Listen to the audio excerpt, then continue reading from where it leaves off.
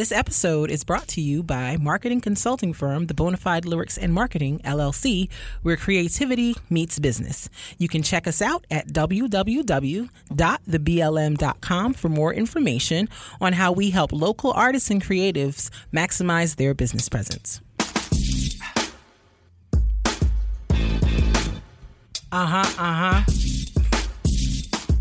Yeah, boy. Yeah.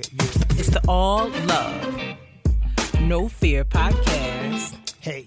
It's the All Love, No Fear podcast. Hey. Check us out. It's the All Love, Oh, No Fear podcast. All Love, Oh, No Fear podcast. Hey. What up? Morning. How we doing? Yeah, cool. Happy Tuesday, everybody. It's December 8th. Yes, it is. Yeah, so, shout out to the birthday people. If your birthday's today, happy birthday to you. Shout out to Sagittarius season. Today is someone's birthday. I know it is. I can't think of who at this very moment. Facebook will probably tell me. But yeah, shouts to the Sagittarius. One step closer to Aquarius, but we're going to let y'all have your moment. That's fine. Be blessed.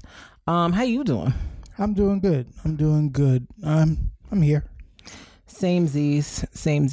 I'm a little bit stressed. Not stressed. I'm not going to say stressed. Stress is not the right word. I'm a little bit alarmed with myself because it's December 8th and not a single Christmas present has been purchased. I haven't really coordinated what I'm cooking for Christmas dinner. Like, it's just, I feel like things are happening really fast and I'm not prepared for anything. I don't have it together. Well, dinner, you don't have to worry about that right now. Yes and no. Cause I want to make sure, like, this is my first time hosting Christmas dinner. So like, I want to make sure that, those hydrangeas look nice in there. Yes, God. I have some hydrangeas on my dining room table and they kind of like the blooms kind of look a little more full today than they did yesterday. And I'm like, okay, hydrangea, I see you. Hydrangeas are some beautiful flowers. You just need like a couple bunches and it'll set a room off. Anyway, because they didn't look that big yesterday when we bought them, or Sunday, whatever day it was. Anyway, this is my first time hosting Christmas dinner, and so I'm just like, what do I mean? I gotta curate a meal. I have to give the kids, Food Network or not. levels. Yes, Mark. Yes, because I don't want people to be like, we're not going over there anymore because her food's nasty. That is different than Food Network levels. Those are two different. Listen, you and you're living in extremes. Okay, and you know what you signed up for, Yes. You knew what you signed up for. Just simmer down. No. I haven't simmered all these years. Why am I going to do it now? Seems like a good time to start. Maybe. Nah. All right. I don't think so. I don't see it. Word. So. I've made my Christmas list, by the way. While I was doing my laundry today, I decided on my official list that I would like to present to you. Post the podcast. Like I told you about one thing, but I've come up with like 3 things that I'm particularly passionate about. Oh, okay. All right. I told you about one like months ago, and I told you about another one the other day, and I've come up with a 3rd. So. Okay. I just wanted you to know. That's fine. All right. Sharing is caring, right? Yes. You will let me know. That's what I do know is you will always let me know. I will. Because if you've been listening to this podcast from the beginning, gifts is a love language of mine. I feel very loved when I receive gifts. And so I like to tell Mark what gifts to get me so that I will feel loved from the gift and from him for getting me the gift of the thing I wanted to feel loved. So, yes. But I have choosing gifts. Myself outside of your ones that were good. This year I might actually listen to you. I usually don't. You usually don't. That is correct. Mm-hmm. I wasn't going to say it, but I appreciate that you just, forthcoming. I get what I want for you. And then you were like, oh, it's great. I'm like, yes, it is. But also what I wanted was great too. No, I never said it wasn't great, but I might actually listen to you this year for once. Look at that. What was this, our 10th Christmas together and you're finally listening to me? Wow. I might. Better late than never. Hold out hope, ladies. It might happen for you. Yeah. Meanwhile, whenever you ask for something, I'm like, I'm going to get exactly what he said. Like, I don't try to reinvent the wheel. If someone tells me I want this, I'm like, okay, great. Got you. There's a difference. I never offer it. But you asked me because you really need something. You were like, you're looking for something to get me. So I'm like, all right, let me help you out. I give you something. But if you just got something, I'll be fine with that also. I don't understand your apathy towards gifts. I can't relate. Like, if you just got me something, I'm like, okay, I'll appreciate whatever you got me. Buying gifts for someone who's apathetic about gifts as a concept is just, it's a challenge. Because it's like, as a person whose like love language is gifts, both giving and receiving, like a part of it, like when you buy something for somebody, you want them to be like, oh my God, this is great. Like, I think last Christmas is when I finally got a like, oh my God, this is great out of you. I was like, it only took me 9 Christmases, but it happened for me. Because you were so surprised. You were like, oh my gosh, I can't believe all this stuff you got for me. I was like, finally, I get a reaction out of him. Because I feel like every year it'd be like, okay, thanks. Okay. And I'm just like I know you appreciate it, but like your gifts is not your thing. So you don't make a huge to do. But like last year you actually gave me like oh my God, I can't. Wow. I was like, yes, finally. And I have to hold on to that because I don't know when the next time I'm gonna get you something that's gonna get that reaction out of you. So, because I could go buy a whole PS5 and you'd still be like, thanks. It's not true. And for that kind of money, I need more than the thanks. So you don't get a thanks. Number one. That's how it feels to me because I don't get the I mean, I know that's not the person that you are, but like that's the reaction that I'm looking for. I apologize. No, don't be sorry. It's who you are. And I still love you. I still love you. To this day. Word. To this day. All right. Sorry. I just wanted to say this as well. So we're heading into the Christmas season and I feel like I haven't it hasn't quite gotten where I need it to be yet. Like I'm not quite in the spirit yet. You know what I mean? I'm just not there yet. I do plan to sing It's Christmas Time in Hollis, Queens really loud on Christmas Day and be annoying as all hell because I can. But I feel like, I just need a little bit of this right here. Hold on. I'm just give y'all a little taste. This is how I know it's Christmas for real. Hold on. Do us the honors of spitting off the red-nosed reindeer. You know Dasher and Dancer and Prancer and Vixen, Comet and Cupid and Donner and Blitzen. But do you recall the most famous reindeer of all? Hey. Rudolph the red-nosed reindeer had a very shiny nose. And if you ever saw him, you would even say it close. Come on. All of the other reindeer used to laugh and call them names. Hey. They never let poor Rudolph join in any reindeer games. Then one foggy Christmas Eve, Santa came to say, come on, Rudolph, with your nose so bright, won't you ride my sleigh tonight? Then all the reindeers loved him, and they shouted out with glee, Rudolph the red-nosed reindeer, you go down in history. Forever. You go down in history. Forever. You go down in history. What? If that is not the version of Rudolph the Red-Nosed Reindeer that you're playing in your household as a black person, I question your blackness. I want to know what it is you are doing with your life and why you won't get into this version. Once I heard this version, I can't even listen to the regular one no more. I'm just like, you go down in history forever. Like, come on. Like, that ad-lib is crazy. Like, I need y'all to put some respect on Darkman X's name and the way he remixed this classic. Sir Earl Simmons. Put some respect on Earl Simmons' name.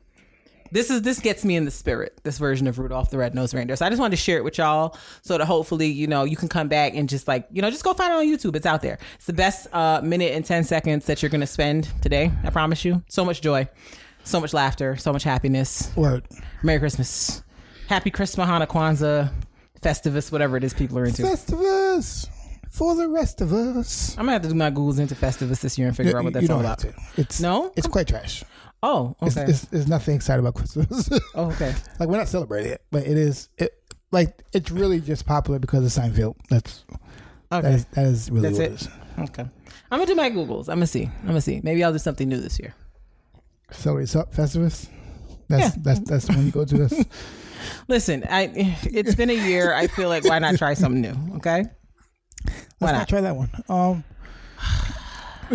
Always shoot down my dreams. All right. But yeah, let's move on.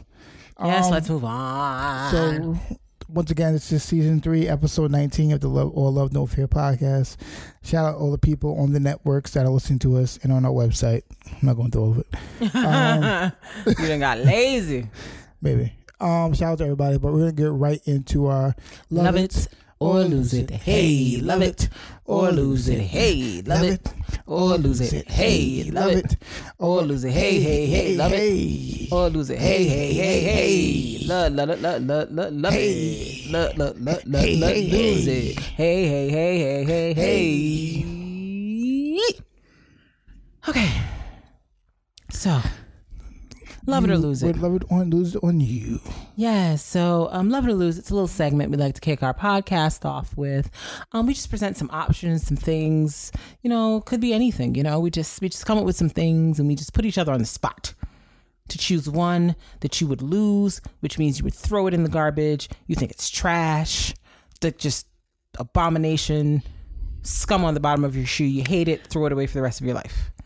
Or one, you say, I love this with all my heart. I'm never going to let it go. We usually provide 4 choices, just to kind of keep things interesting, mix it up. You know what I mean? So one of us usually knows what the love it or lose it is. The other one doesn't. So we can keep some mystery.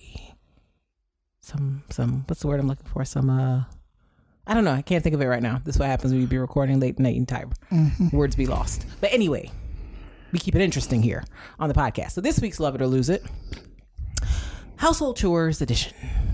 Household chores? Yes, household chores. Okay. I feel like that's all I do. Is household chores. Like that's all I do. Like I feel like that's what I've been doing for the last month. It's just household chores. I mean, like I felt like I did them before, but now I'm like it's just all the time. Like it's never ending. It's happening all the time. So household chores. Our household chores, love it or lose it. So the options are washing dishes, doing laundry, and by doing laundry, I mean like the full gamut, the collection, the sorting, the washing, the drying, the folding / hanging up and putting away, the whole sequence. Cleaning the bathroom, and finally mopping / sweeping. Those are your 4 household chore options. Once again, I'll go into them. Washing the dishes, cleaning the bathroom, doing laundry, the full gamut, sorting, washing, drying, folding, putting away. On mopping / sweeping your floors, keeping them clean, spick and span, using your Swiffer, your mop, whatever it is you're into to clean your floors and make them nice. Those are your options. I think the one I'm losing is cleaning the bathroom. And I'm only saying that because as I think about all 4 of them, all the other 3 can be therapeutic in ways. Okay. The bathroom is never therapeutic for me. Okay. It's just labor. Okay. It's just labor. That's all it is. Like I feel like when doing everything else, it's kind of therapeutic to see something go from dirty to clean. Mm-hmm. Or folding, or like everything else. I feel like I can like do it relaxing. Like the bathroom, I feel like it's just scrubbing. Yeah. it's just a whole lot of scrubbing, and it's annoying. Bathroom does nothing for me. I don't like the smell of cleaning products. I don't like the smell of bleach. I don't like it at all, but I do it because you won't. Which is why I laughed when you first said cleaning the bathroom. You won't do it, so I do it. But out of those 4, I'm going to throw out cleaning the bathroom. It's the least therapeutic of the bunch. Okay. That's valid. The reason I laughed when you said that is because that is the chore I told Mark from like even before we got married. I don't clean bathrooms. I just don't. So that's your chore, and that's kind of how that's gonna go. And he agreed. I never knew you had such disdain for doing it. Like I always felt like you were kind of indifferent. You're like, okay, whatever. But I didn't realize I've been torturing you for the last 6 years. I'm just like I got to do it. I mean, what are you gonna do? Right, but I'm like I never realized it brought you so little joy. That I thought you felt some type of like, okay, well it's clean now. At least you felt good about it. You don't even have that. Nope. That saddens me. That makes me very sad. That saddens me. We might have to reconsider me cleaning the bathroom because now I'm just feeling like you don't clean the bathroom with love no more. Like you just be like, all right. I've never cleaned the bathroom with love. there's no clean bathrooms. I feel like there got to be some love with the bathroom cleaning, man. No. So that you got to put your best foot forward, my guy. It's just labor and sweat. That's fine. Bleach. And you don't like the smell of cleaning products, No, which not is, at all. I'm very sorry to hear that. My bad, bro. I didn't realize I was putting you in such a harmful situation for all these years. It's amazing what comes out on the pod. That's fine. Listen, I'm like, oh, I never knew you were this not excited about it. I learned something new today. Okay. My lose it is also cleaning the bathroom. Yeah, I know you don't. You do it. Like if I have to, I will, but it is just not my idea of a good time. Like I like the smell of cleaning products. I like the smell of bleach and all those things that are allegedly toxic, but whatever. Smell great to me, but like I feel like even with the other ones, like after I'm done, I'm kind of like I feel like accomplished. After I clean the bathroom, I'm kind of like it's over. I don't know. Not looking forward to the next time. I'm just like it's over now. Finally, yeah. That's all I feel. That's all I feel. Like relief that it's over. Like the times that I have cleaned the bathroom, the very infrequent times that I have, I do feel a sense of accomplishment. Like when it's done, like those germs are out of here. But I don't know. I just don't. It's not a thing. Like I agree with you. It's not a thing that gives me like it's a thing I dread doing. Like if I have to do it, I'm like, fine, I'll go. But I'm not like I'll go. I'll do it if I have to. If I must. But like I'm not a huge fan of the whole concept. I don't know why, but I'm not interested. I'm like, nah, I'm good. Like and I'm like, it's not like there's somebody else using this bathroom. Like it's just me and you and Avery. Mm-hmm. So it's not like I'm cleaning up behind a bunch of people and it's like gross and whatever. Like I just don't enjoy it. Like I know how I want a bathroom to be cleaned. I just don't want to be the one to clean it. That I don't want to do it. I'm not interested. I will if I have to. Like I feel like it used to gross me out at one point just to clean a bathroom. Like I'm just like, that toilet. I'm past that now. But I'm still like, when I see a tub, I'm just like, who's going to do that? I think I tried to scrub the tub one time and I was like, Mark, you got to get in here because... Yeah. Do you see why it annoys me? Because I can't. Scrubbing tubs is quite frustrating. Because I felt like I was... And it wasn't even like the tub was super dirty or anything. But it was just like, I felt like I was going really hard and that scope scum was not... It was not budging, and I felt like I was using all of my strength. You're using all your strength and be getting like one strip. You're like, I got to do this all over the tub? All over? I'm like, ugh. All over this tub? I got to do this intense scrub? When I saw that this house had a tub, I said, God damn it, why do people like tubs so much? Like, what is the problem with a stand-up shower? Like, what is the issue where people just have tile? It's so much easier. But, whatever. So, bathroom cleaning is not my idea of a good time. Like, I'll do it if I absolutely have to, but if I don't, I'm going to be like, hey, Mark, don't you want to do that? And I feel like it's because, like, I kind of happily do a lot of the other chores. Like, I don't mind laundry. Let me not be a liar. I'll sort and wash the clothes. The putting away part is where you lose me. I'm not going to do that. I hate that part. Hate it with my whole heart. But, like, I don't necessarily have a problem with, like, taking the clothes to be washed and sorting them and... Like, I actually like laundry detergent and, like, dryer sheets and fabric softener. Like, I like all those things. But when the clothes get back inside the house, I don't know who's putting them away, but I don't want to. I usually end up doing it days later, but I don't want to. Like, I'm very, like, you'll always be like, Kristen, are you going to put those clothes away? No. Like, what are you asking me? Like, you know I'm not going to. Why you have to bring up questions that you already know the answer? You know I don't want to put those clothes away. You know that's why they're still sitting there. Awesome. Like, they do have to be put away. Okay. And they might be if I'm in a mood.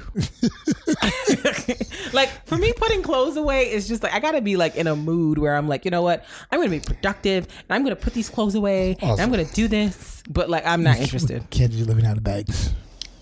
I've lived 34 years out of bags. Yeah, obviously, it's working out for me. No, it's not. It's not working out. How do you know? It's a terrible idea. How do you know? I've gotten dressed every day, haven't I? My clothes have been clean. I don't know what's happening right now. Haven't they? I'm just saying, you trying to tell me a strategy that I have in my life don't work. You don't even know. Yeah, same. That's why you're going to stick to cleaning the bathroom. I had briefly considered taking that over, but I won't. Right, well, that's for you. Let's move on. Merry Christmas, Mark. That's your Christmas gift. Get excited about that. Okay. let's move on. All right. Love it. I think it would be washing clothes. I think, yeah. Is that right? Yeah. I think but the thing is I like the folding part. You do. I like folding. Like sitting and fold. I can sit and fold and do things. I help you with it out of guilt, but truth be told, out of guilt, I be feeling bad because you be like, Kristen, so when you gonna put these clothes away, and I just be like, oh, okay, keep talking about it. Right. So then I be feeling bad. Yeah. So I'm glad you improved your folding. Your folding was terrible for a long time. I'm happy for you. You gonna air me out like that, my guy? That's crazy. Yeah, muy crazy. Yeah, terrible folding techniques. But they weren't terrible. They were just different from yours. They were bad. No, they weren't. I feel like I fold the same way. You would do that. You're wild disrespectful, my guy. Wild disrespectful. It's cool. They were bad, but it was bad techniques. But I'm glad you've done better. Whatever. And it's good that you've done better and you've gotten better with your techniques. That's what's important. Kick rocks with sandals on. Okay. I still love you though. Still. To this day, despite the disrespect. That's fine. All right. Yeah. But yeah, I think mostly for the folding. So those clothes that I brought back in from the laundry, you gonna fold those or? I'm here for moral support, but I don't fold them. Okay. What you love it, Chris? Why can't we be honest on this podcast, guys? My love it is washing the dishes. Yes, I know. I love washing dishes. I think it's the best thing ever. Like, I like the water, listening to the water run. I like the soapiness of the water. I like the suds from the dish liquid. I like the gloves. Like, I just like it. I like stacking up my dishes in the dish drainer and organizing things. Like, I like it. It's therapeutic. Like, I do a lot of my best thinking while standing at the sink washing dishes. I think, when I was a kid, I had a few chores, and that was one of the chores that I enjoyed because I think it was when no one was asking me anything. Like, I was just left alone. And dishwashing is usually like one of the chores where I don't have to interact with anybody. Like, nobody comes in the kitchen. Like, don't nobody ask me nothing. When I'm in there, it's just my by myself time. Because dishwashing, people don't like washing dishes. So even at after dinners and stuff like that, I'll go in the kitchen and start doing stuff, and everybody kind of migrates away. You can't really wash dishes. You can't. It's not really a group activity. No, it's not. It's not. The most group activity you have is one person drying.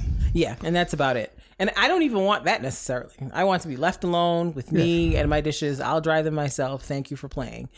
So yeah, I love dishwashing. It makes me very, very happy. And I have a dishwasher, so sometimes I'll use that. But I do enjoy standing there and just looking out the window, being in nosy boots, and washing dishes. Yeah, it gives me thrills. It's trash. I know. You hate it. I don't hate it. Okay? Let's not lie, Mark. No, I don't. I don't hate it. like I said, because I feel a sense of accomplishment after watching. I think my annoyance with it is I know how much goes into cleaning each individual part, and like my OCD of washing dishes wants to clean everything. So I know it just takes a long time because of my OCD. That's why I rather someone else wash it, because I know how I am with like I'll keep doing through each part and like rewashing it. Like I'll do that a lot. So I'd rather someone else do it. Yeah, because when on the occasions you do wash the dishes, I'd be like, Mark, it wasn't that much stuff in there. What are you doing? What are you like? Just put. What are we doing?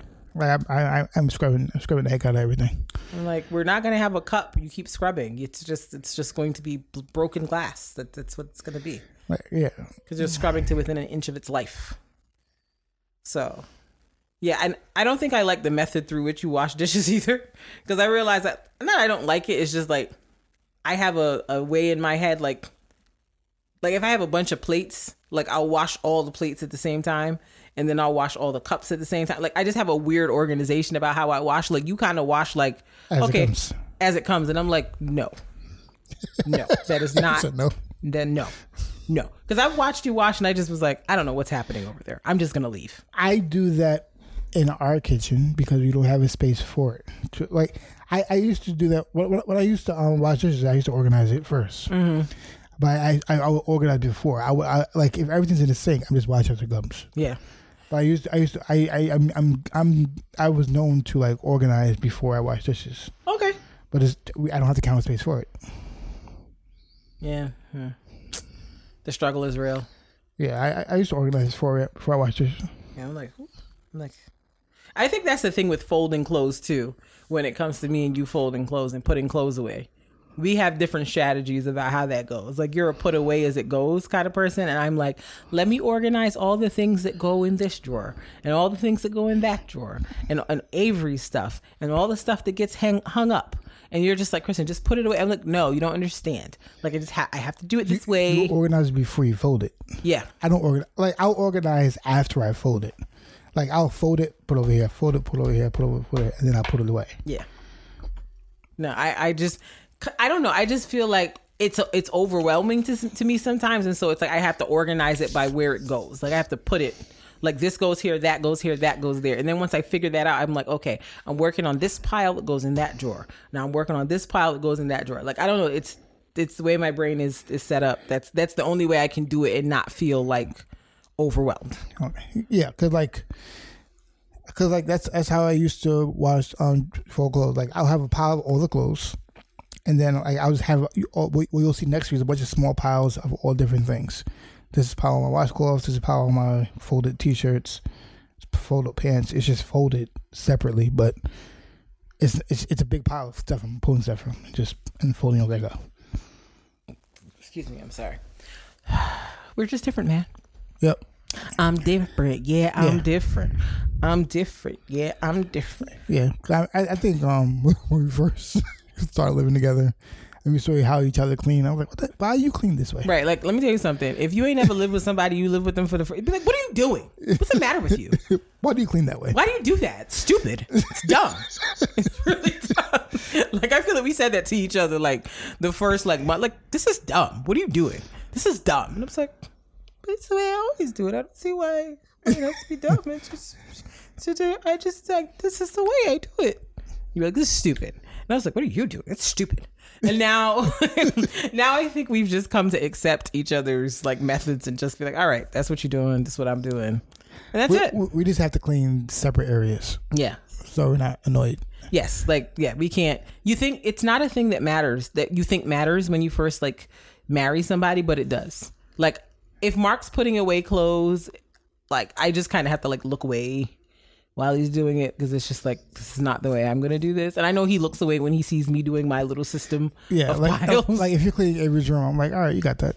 Right. Like we don't clean in the same room. Like literally, if we're one person's in the other room, we just leave it alone. We don't help. We're like, okay, you're going to do that how you're going to do it. Because it ends up being annoying because you're like, what's this other person? What are you doing?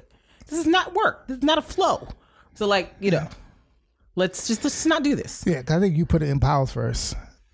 Yeah, I'm like, okay, this is this. Like, I got to categorize it and then move. And you're more of a, well, I'll just put it out. I'm like, but like, I got to put all the t-shirts together. And then I got to color code the t-shirts. And then, like, I have a whole system, which may be a little complicated. But at the end of the day, it works for me and it makes me happy. So that's that on that. Yeah. Framed. Like, if I'm putting something in the bedroom, I'm putting it away in the bedroom. I'm not just throwing it in the bedroom. You'll put it in the bedroom and like, all right, when I get to the bedroom, I'll clean there. I'm like, no, if I'm putting it in the bedroom, I'm putting it away. I'm not just going to the bedroom and just putting it there and dealing with it later. So much multitasking. It's not multitasking. I just can't think about all that. It's too much. I'm like, okay, I'm cleaning this part. This goes in the bedroom. When I clean this part, I can go decompress from that. Then I can move on to the bedroom. I can't.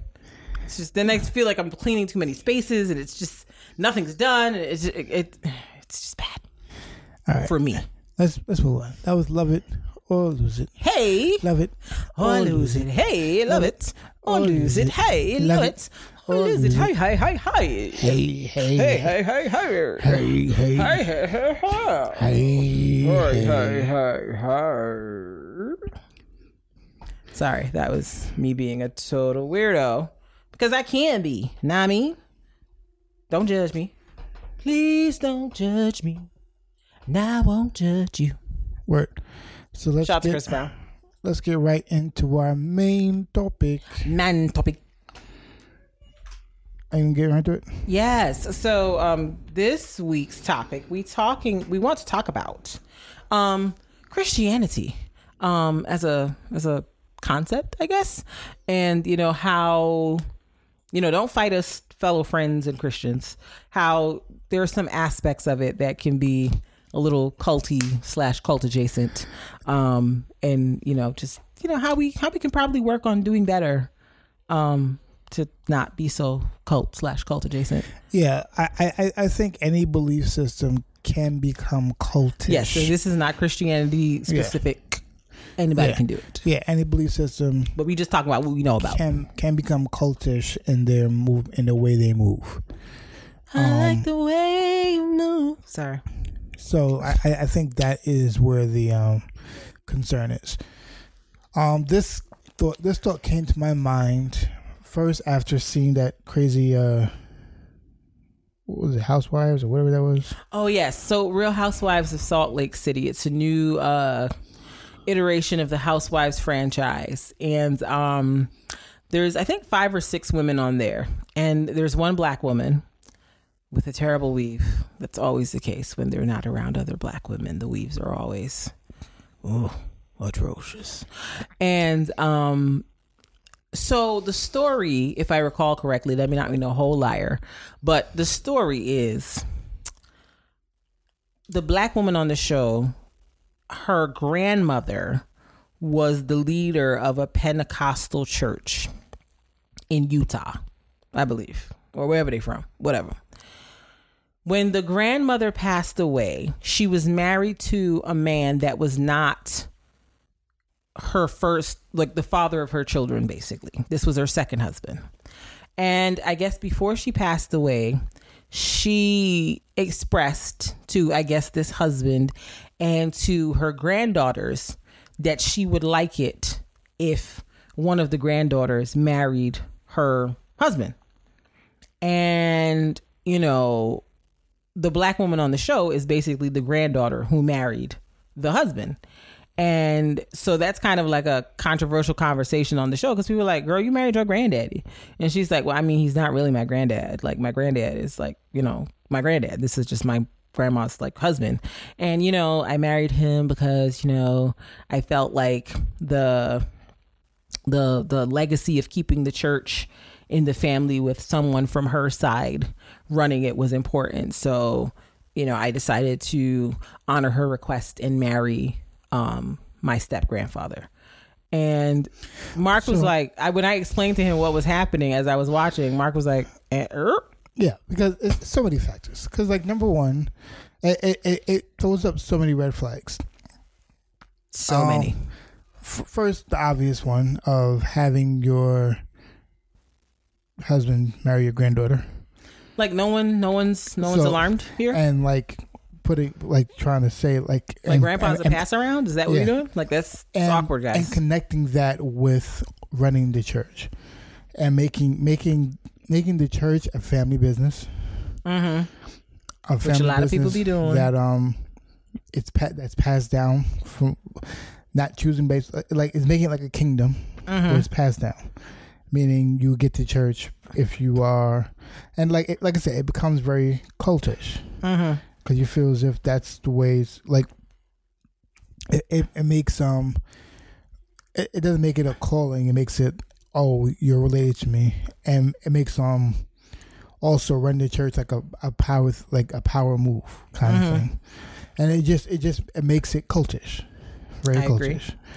Agree. Anytime you are.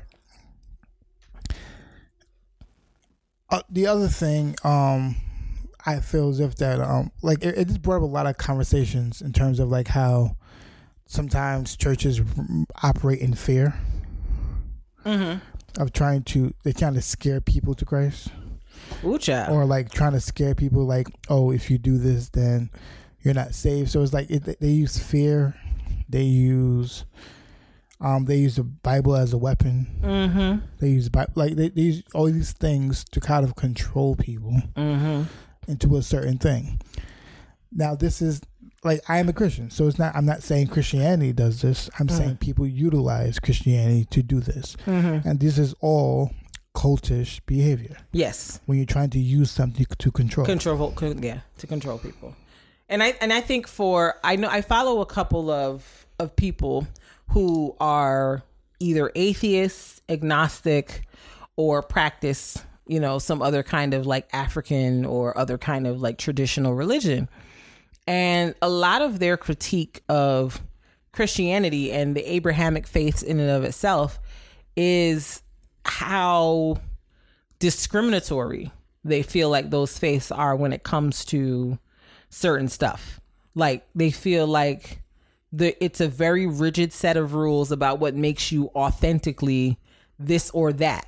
And if you're not doing the exact version of this or that, then you're not a real Christian, Muslim, Jew, whatever you want to call it. Like, I remember when I joined our church, and back then they did like new member classes. And I think you had to go to 10 before you were able to, officially join the church. And I remember going to one of them. I can't remember which one it was in the sequence, but I remember going to one, and there was another young lady there who was joining the church. And I think they were talking about, I think I remember now, but they were talking about salvation and what is salvation? How does one get it? What does it mean? What does it look like? And whoever was teaching it was talking about, and asking us what we thought salvation meant, et cetera, et cetera. And this one young lady, I'll never forget it for as long as I live.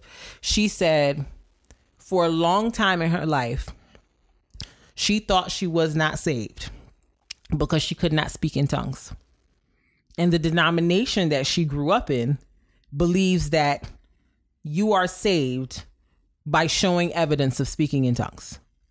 And if you don't speak in tongues, something is wrong with your walk as a Christian. You're not doing something right. You're not connected to God enough. You're not a real enough Christian because you don't speak in tongues.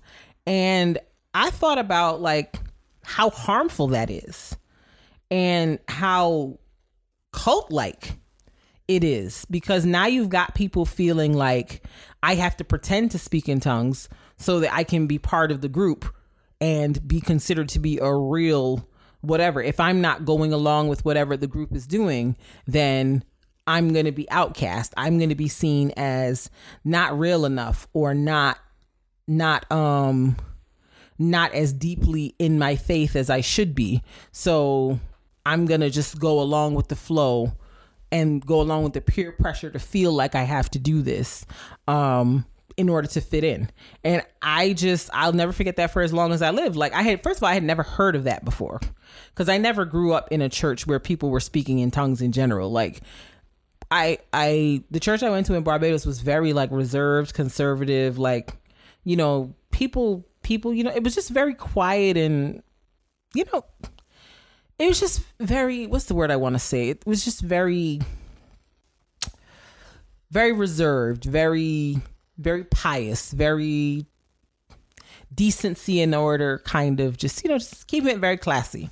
So it wasn't until I moved to the United States and started seeing like different expressions of Christianity that I started to see, like, people speaking in tongues and, shouting and whatever the case is. But prior to that, I had no knowledge of it. So like, it never dawned on me that a person shouting or speaking in tongues or prophesying or whatever meant that they were a realer Christian than anybody else. So to me, it's just crazy that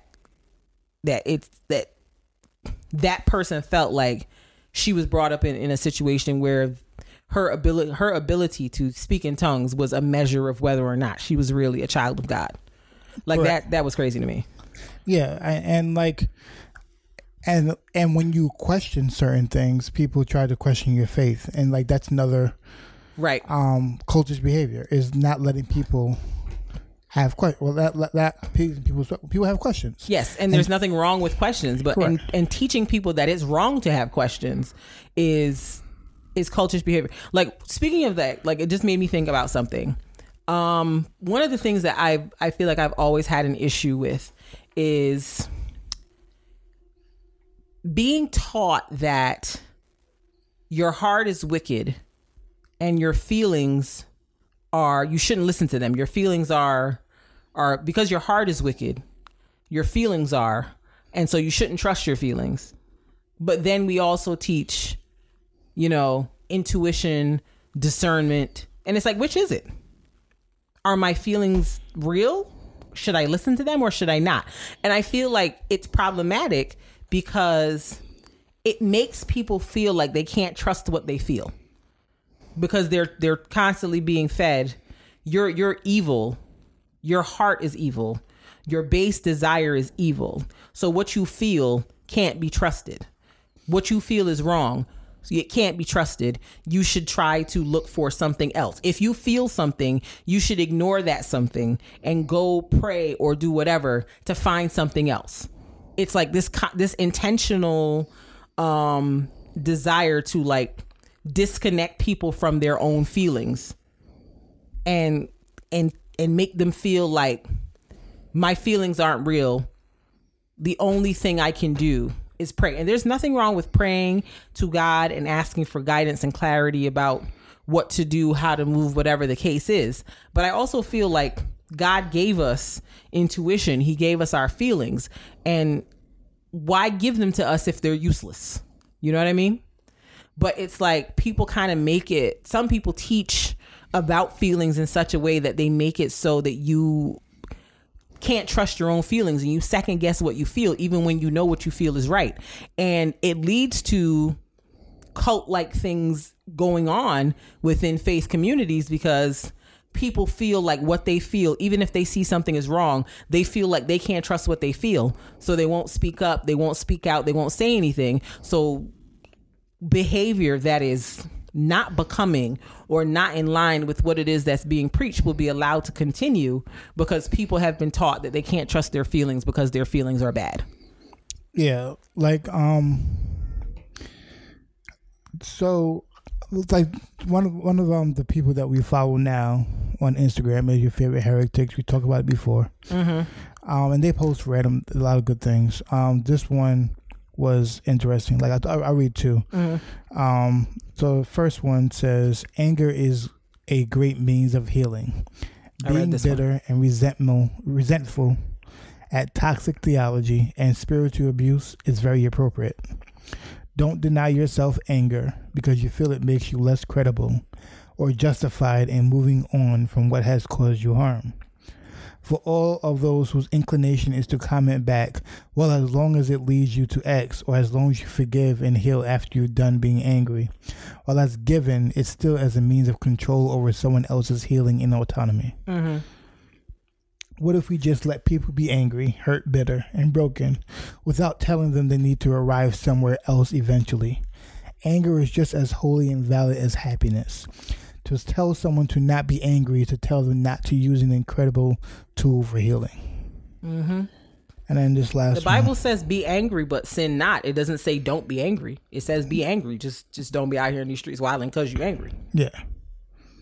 And this one is a huge part of deconstruction is learning how to have your own thoughts, to listen to yourself and your voice again.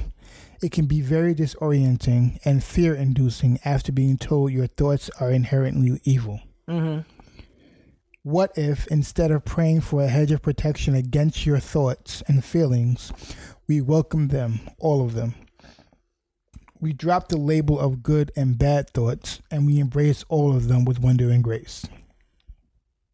Could you imagine how much healing we would experience if we received our thoughts and allowed ourselves to nurture them and in turn ourselves? I'm so sorry people have impressed in you that you don't have that capability. Mm. So like, yeah, that's kind of what I was talking about a little bit. Yeah. So it's basically like it's this.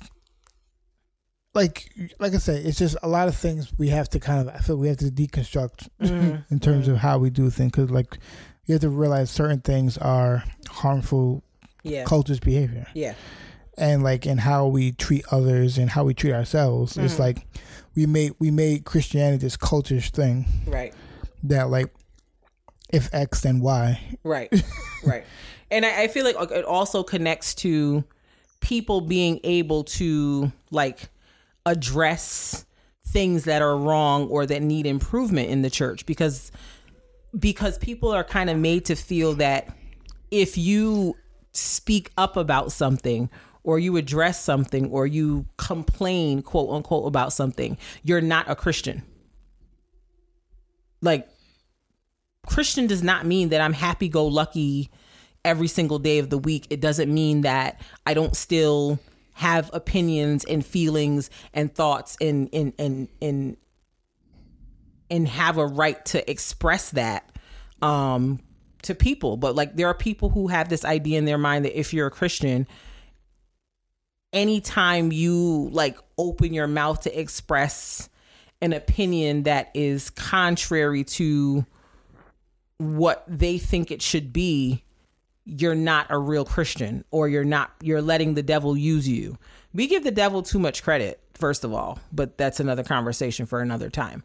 But, you know, to me, like, I feel like if I have an example where I feel like someone has treated me or handled me in the church in a way that I didn't like, it was hurtful, it was upsetting, it was whatever to me, I don't see what the problem is with addressing that person respectfully, of course, and saying, hey, I don't like the way you interacted with me.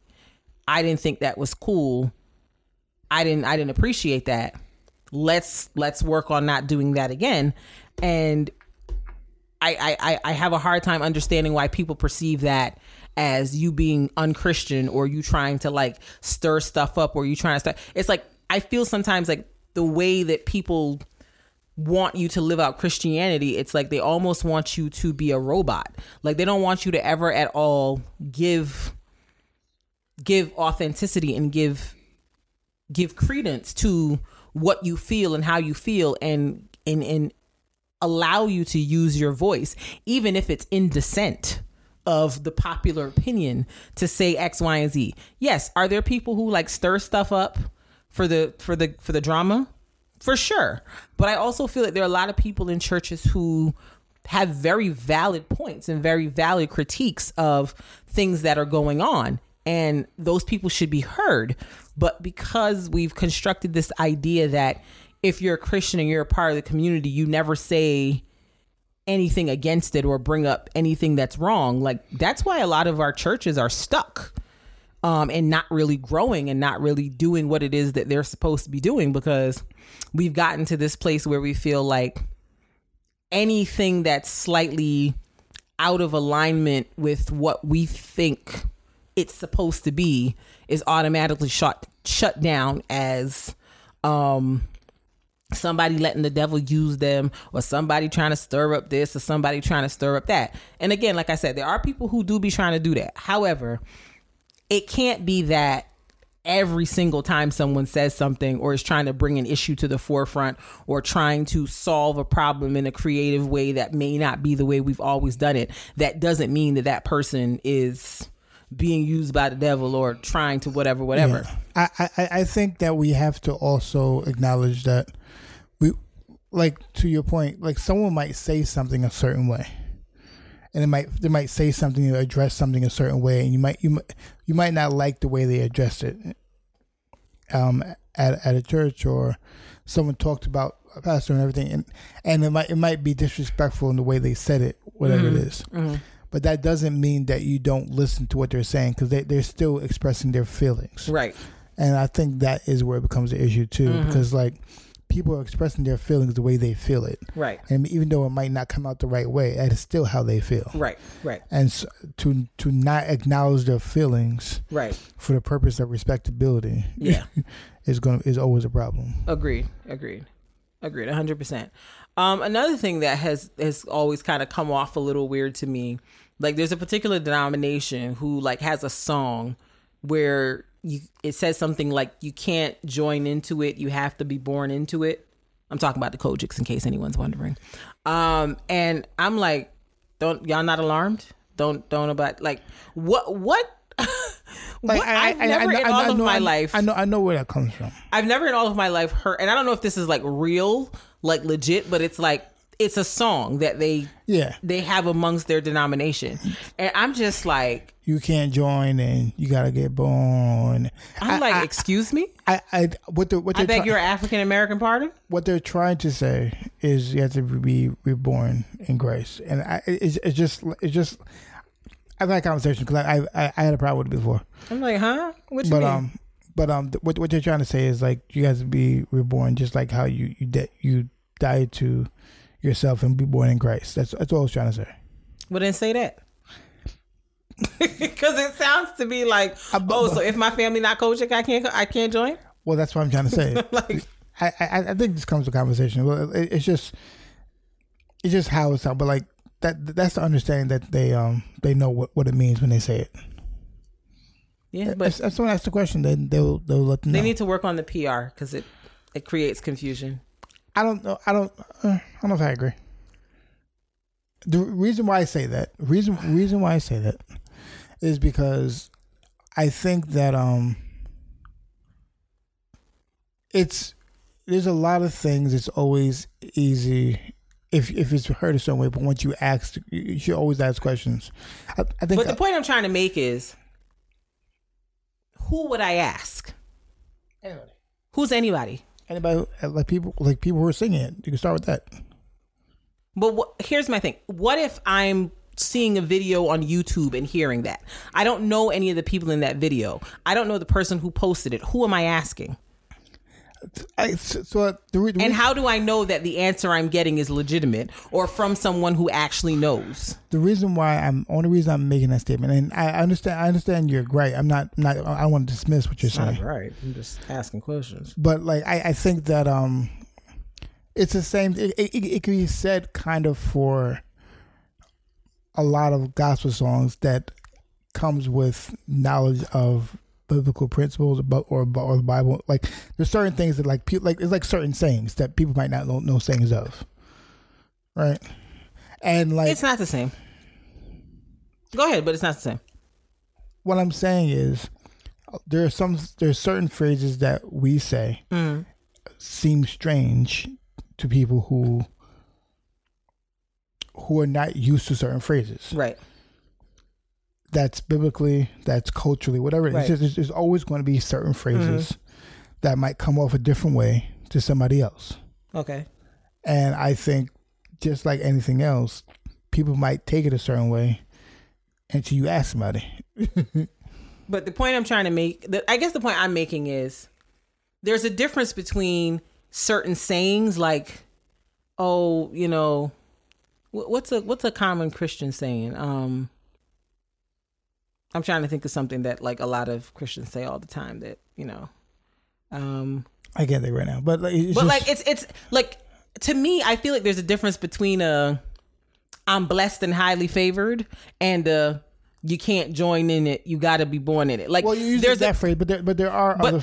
But I feel like there's a connotation of this is exclusive. You can't be a part of this from that particular wording, as opposed to using something that might be slightly unfamiliar. Like there's something that's unwelcoming about that versus a more generic kind of statement. And I think I guess what I'm saying is I think many things can be taken that way in isolation, and that's what I'm trying to say. I think in isolation, yes, and overall, once you just like any church, I think if you take anything being said in isolation, it's might come off a certain way. There's certain things that people out of church or pastors have said that like taking in isolation sounds crazy. Not taking it, but with understanding where it comes from makes sense. So I think it's. I think everything is just it shouldn't be taken in isolation.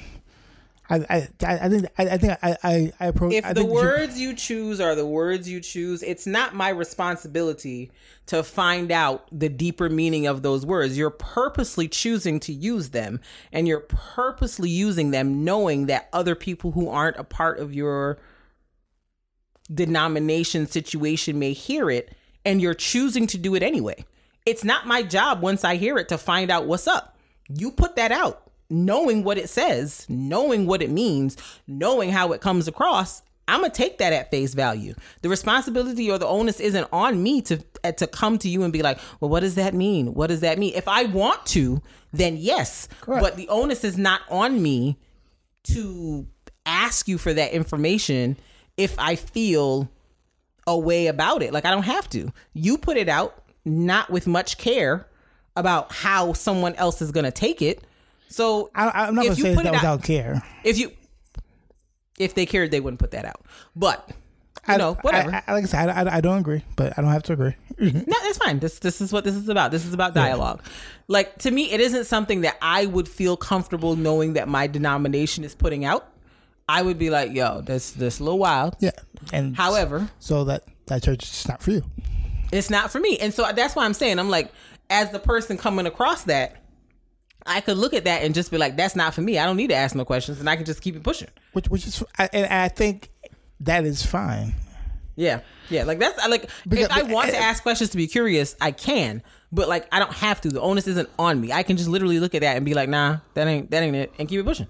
I don't have to ask anybody anything. Yeah, because it's just like when if you go into a church and people are speaking in tongues, some people are like, that's not for me, and right. and like you'll find another way. Like, it's, I guess, I guess that's not as blatantly exclusionary as those words to you.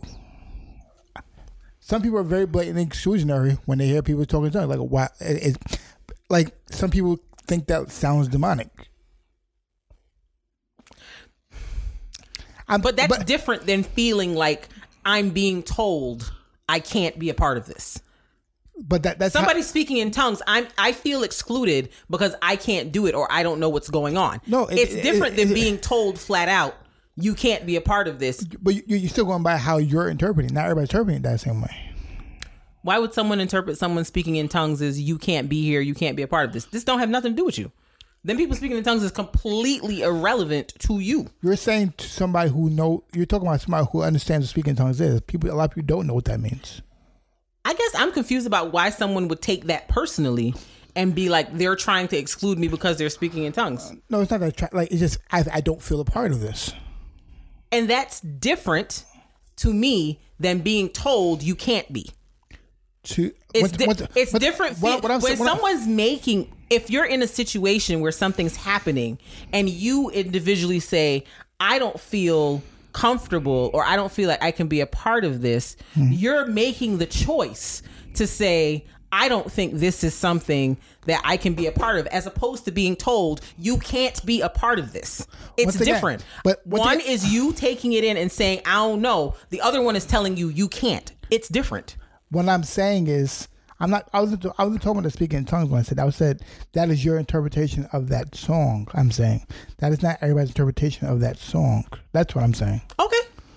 That's what I was making. Okay. How? What other way do you think someone would interpret that song? Just curious. I would like to know. I just told you, like saying reborn, just like her reborn in Christ. But why would the lyrics not just be "You have to be reborn in Christ"?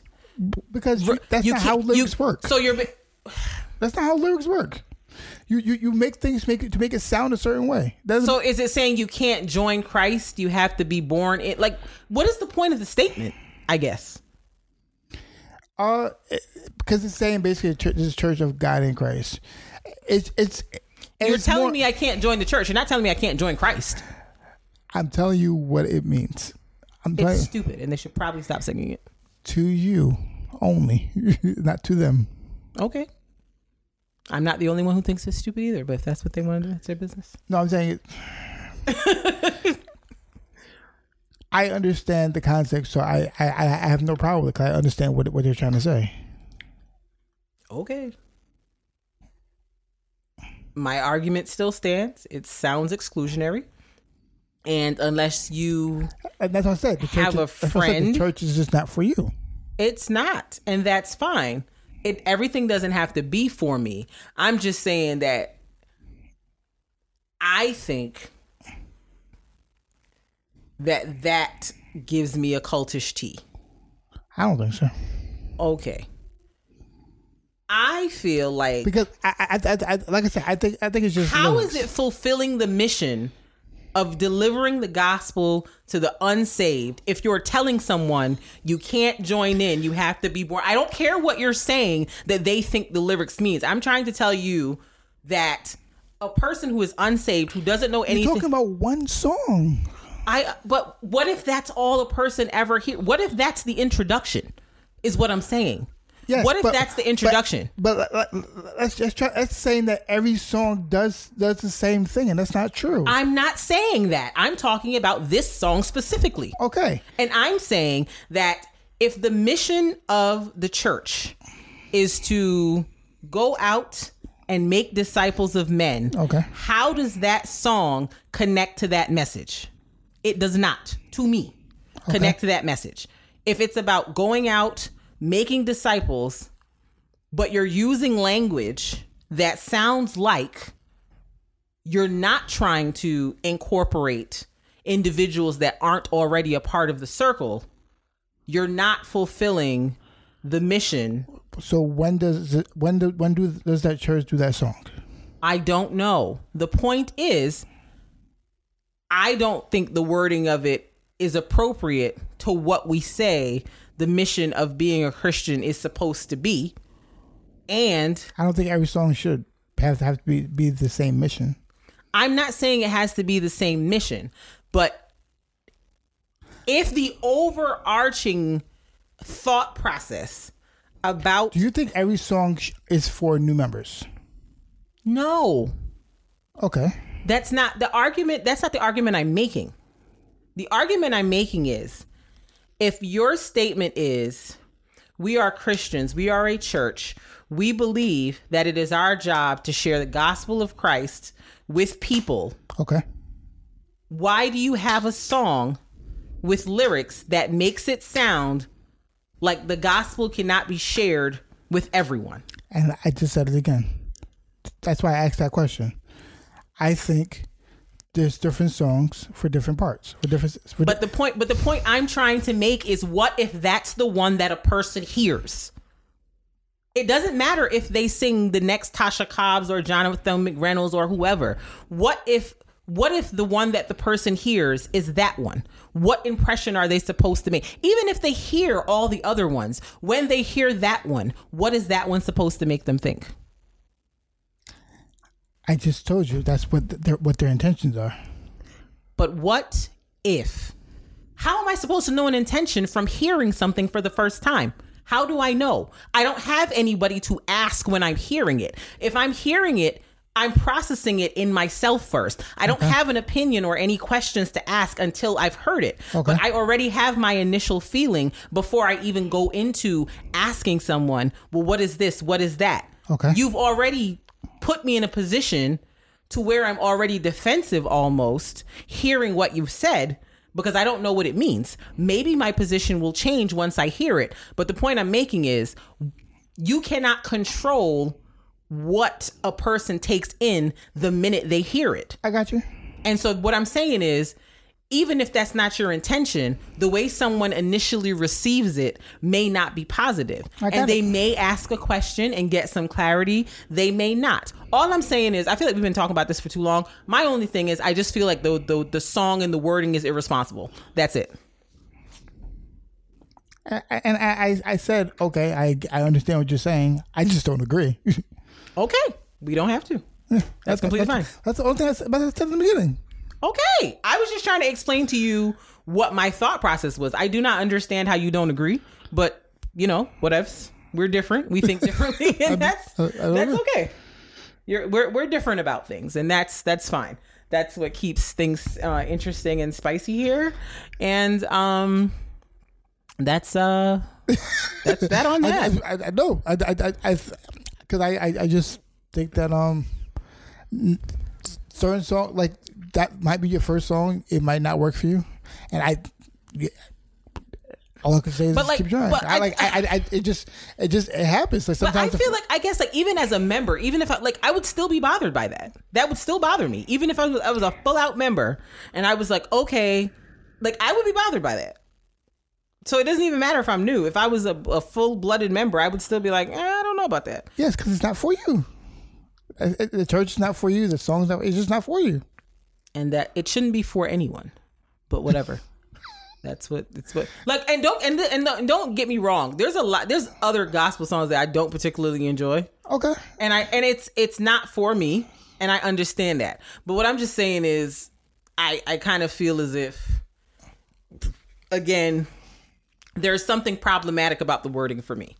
For you, yeah, and that's fine for me. So if I think it informs a lot of the shenanigans that take place within that particular denomination, because it is so like cliquish, and it's all like the same families that have been kind of like running stuff for years, and it's like a lot of that mentality. I don't want to blanket the whole organization, and that's what I said. I don't want to blanket the whole organization that way. But the people who are in it blanketed that way, but go on. Okay, but like that doesn't. But it's still not every person who's a part of it. It's not every person who's a part of it. But I feel like that song and those lyrics are tied to a particular like mode of operation and system that exists that creates stuff and a lot of the issues that organization has seen, is seeing, etc., etc. That just it's a lot of strange stuff. Okay, that could be your opinion. It is. Anything else on this whole thing? Yeah. Let's just just work on just expanding our minds, expanding our thoughts, and just just being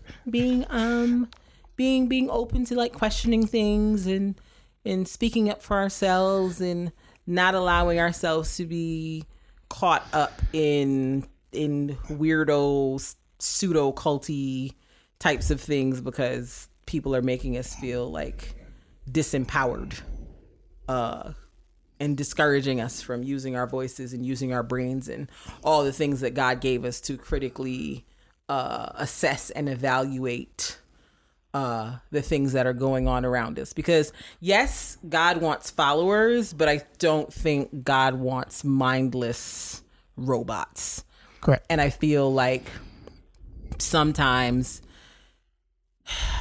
being a person of faith, it can feel sometimes like, depending on like where you're going to church and where you're being taught, that people just kind of expect you to be some kind of robot and just kind of go along with like everything that's being said and never like stop and think for a moment like, wait, what? That sounds weird. Mm-hmm. That looks nuts. What's up with that? Like, And I don't think, I shouldn't say I don't think it's intentional. I think there are people who like lead people in certain cult adjacent ways because that's the way they've been led. Correct. So that's what they've been taught. That's what they know. And they don't realize that they're doing it again and again and again. But like, I also feel like there are people who do it intentionally because like of course, some people do it intentionally. I think a lot of times, because like look at a lot of times I think their heart is in the right place, or like they feel like this is the way it's supposed to go, or like because a lot of times people feel as if like as long as the end goal is this, and as long as I am going towards this end goal, the means that I get there shouldn't matter as much. Right. So the thing is, their end goal is to get people saved and for people to for purity, for like, so like it's, they feel like their end goal is a certain thing. So I need to have they create these different lanes to do that. Right. So like that's usually what comes to like I don't a lot of times I don't think it's intentional. And that's why it's hard to have the conversation with people because it's like when you are questioning it, you're kind of now saying everything that you learned and the way you operate is wrong. Right. And you're hurting people instead of helping people in which you think you've been doing the whole time. Right. So that's why it's hard to have the conversation. I agree. It's like you're saying, they're like, but my heart's in the right place. Why am I wrong? Right. And that's where the concern is, because like a lot of times their heart is in the right place, but they're hurting people unintentionally. Right. And that's kind of what it is. I think I always want to get out of, because like church people are very good at quickly calling people evil and calling people which like, I think is dramatic, y'all. Yeah, like they're quick to doing that, and we have to understand like many times people's heart in the right place. It's just that in their mind they're doing the right thing. Right. And the statement hurt people is like super true, because a lot of people, yes, they may be Christians. Yeah, they may have strong faith, whatever the case is, but they also have deep hurts that a lot of times I think being people of faith, they don't feel like they need to address. Like they feel like everything is let me just pray. And it's like, yeah, you can pray, but you can also go see a therapist, a counselor, some type of professional to help you work through these hurts that you have so that you don't continue to be hurtful to other people. Right. And so I think we have to also look at things through that lens too. Like, it's not like you said, people are evil. People are hurt, and they don't know that they're operating in the space of hurt and that they're hurting other people because they have unresolved hurt themselves. Just like, even though you're trying to get a certain goal doesn't mean that you're not wrong. Right. Just understand that just because your intention, your heart in the right place, you still have to be mindful of someone else's feelings. Right. Someone else's feelings do matter. Yes. Especially in like, be mindful of that. Like, it's like when you're trying to have an event and someone's talking to someone crazy, or like ordering people around and being disrespectful how they talk to them. In their mind, this needs to get done because I'm trying to do the work of God. So I'm trying to do the work of God. You don't have to be nasty to do the work of God. Correct. But in their mind, the end goal is more important than how you treat the people in the process. Because they're thinking about like, and they're just thinking about the end goal of how it needs to happen. But they don't understand the whole process is important too. So their intention isn't to be evil, and they're just trying to get this done. And they're trying to do that and not understand that you can't push people away in the process of getting that. Right.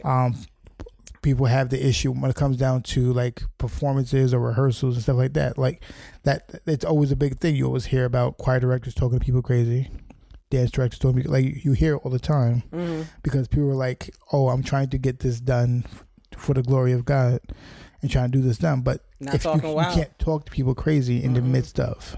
Right.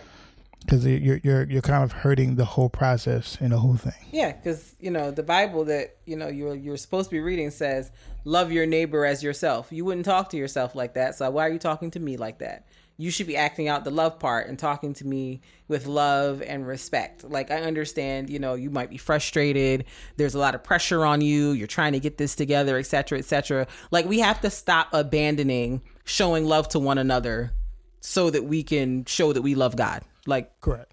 We can't love God and then be like treating each other like trash. Like, it don't work. The performance is not more important than the process. Right. And we also have to normalize people being empowered to express that they feel a way about how they were dealt with, because I think spoken to because I think a lot of times we feel like, oh, but the person's heart is in the right place, they meant this, they're trying to do blah blah blah, but all that's great, but also you didn't treat me in the way that I feel I should have been treated by my Christian brother or sister. Correct. So I need to be able to tell you that without it being taken as I'm trying to disregard or tear down what you have done or what you were working towards or whatever the case is. I can appreciate that. I can appreciate the methods through which you go about stuff. And I can also say, I don't feel like I was treated in a Christian way when this happened. And it should be supported for me to say that. Yeah, that's the Black cultural thing also. Yeah. We gotta move on. But like that's a Black cultural thing with like our older Black leaders. Yeah. When they've done a lot of great things for our freedom. Mm-hmm. But we should be able to say, hey, you're doing this wrong also. Right. Like you could have done this better. Yeah. Here's where you kind of misstepped. Here's where we can improve, and it not be taken as a disrespecting your legacy or disregarding your gift or whatever the case is. It's just okay. We all have moments. No one's perfect. This is one where you didn't do so good. Let's do better, huh? Yeah, we gotta move on. Yes, let's move on. All right, we're gonna move on to our artist spotlight.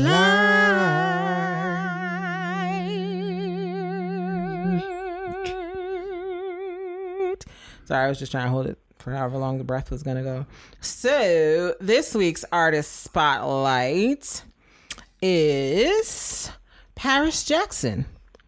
Her full name is Paris Michael Catherine Jackson, and she's an American model, actress, singer, and musician. She's the second child and only daughter of the late great Michael Joseph Jackson and Debbie Rowe.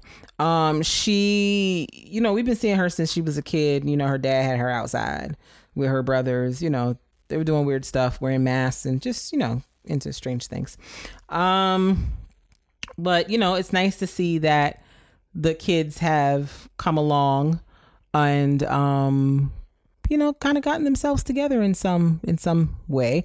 And so Paris is doing music, and she put out an EP, I believe. It's an EP. Let me not be no whole liar. It's a studio album. It's not an EP. It's called Wilted. It came out earlier this year. In October, I believe. And the first single off of it was called Let Down. And that's what I'm going to play. It's a little different from the sound that we usually go with, but that's what's going down here today. Want to, show some love to young Miss Jackson. Next of the Jackson legacy to give the girls a little music. So here is Let Down by Paris Michael Catherine Jackson.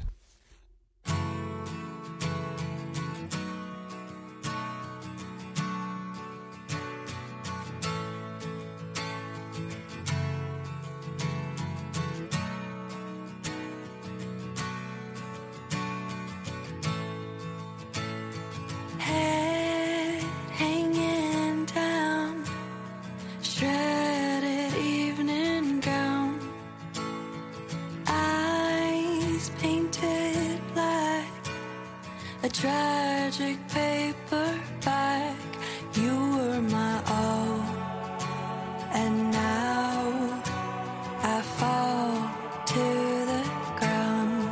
You hit the wall, and now I crawl underground. Let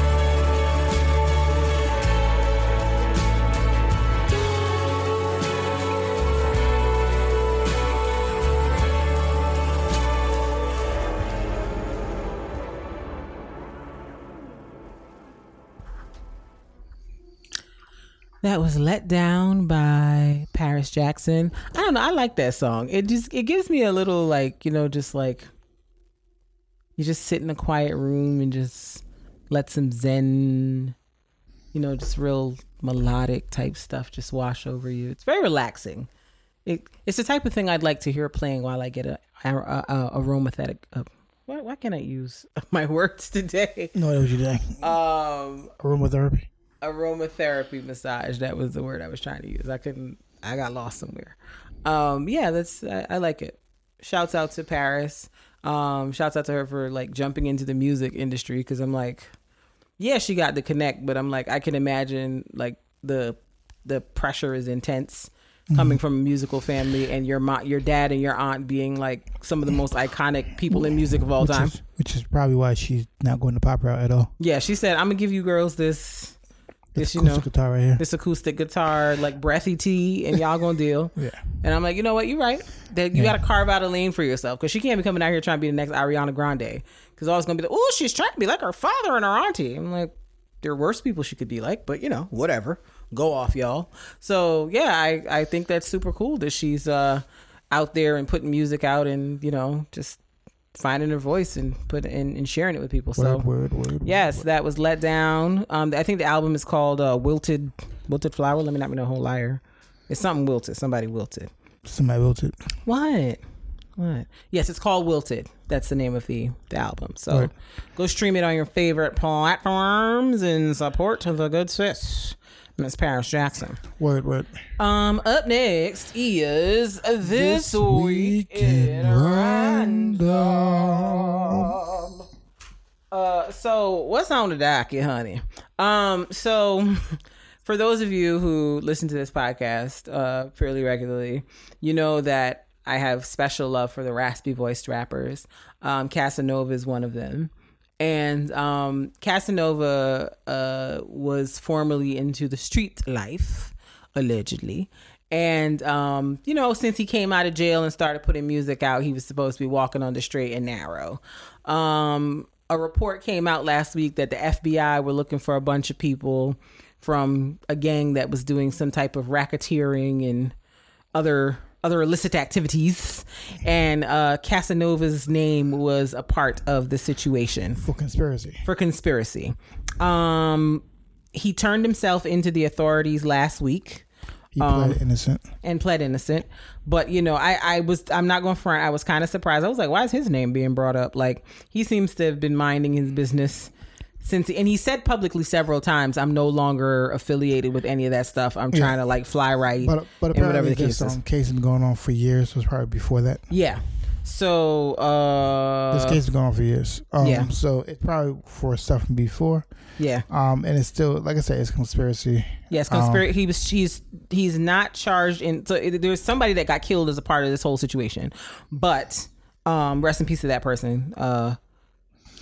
He's just the name, so they're like, yeah. The article says Casanova is not charged in the slaying, but faces one count each of conspiracy to commit racketeering, conspiracy to distribute controlled substances, and a gun possession charge. So he pled not guilty and is in custody while a bail proposal is being prepared.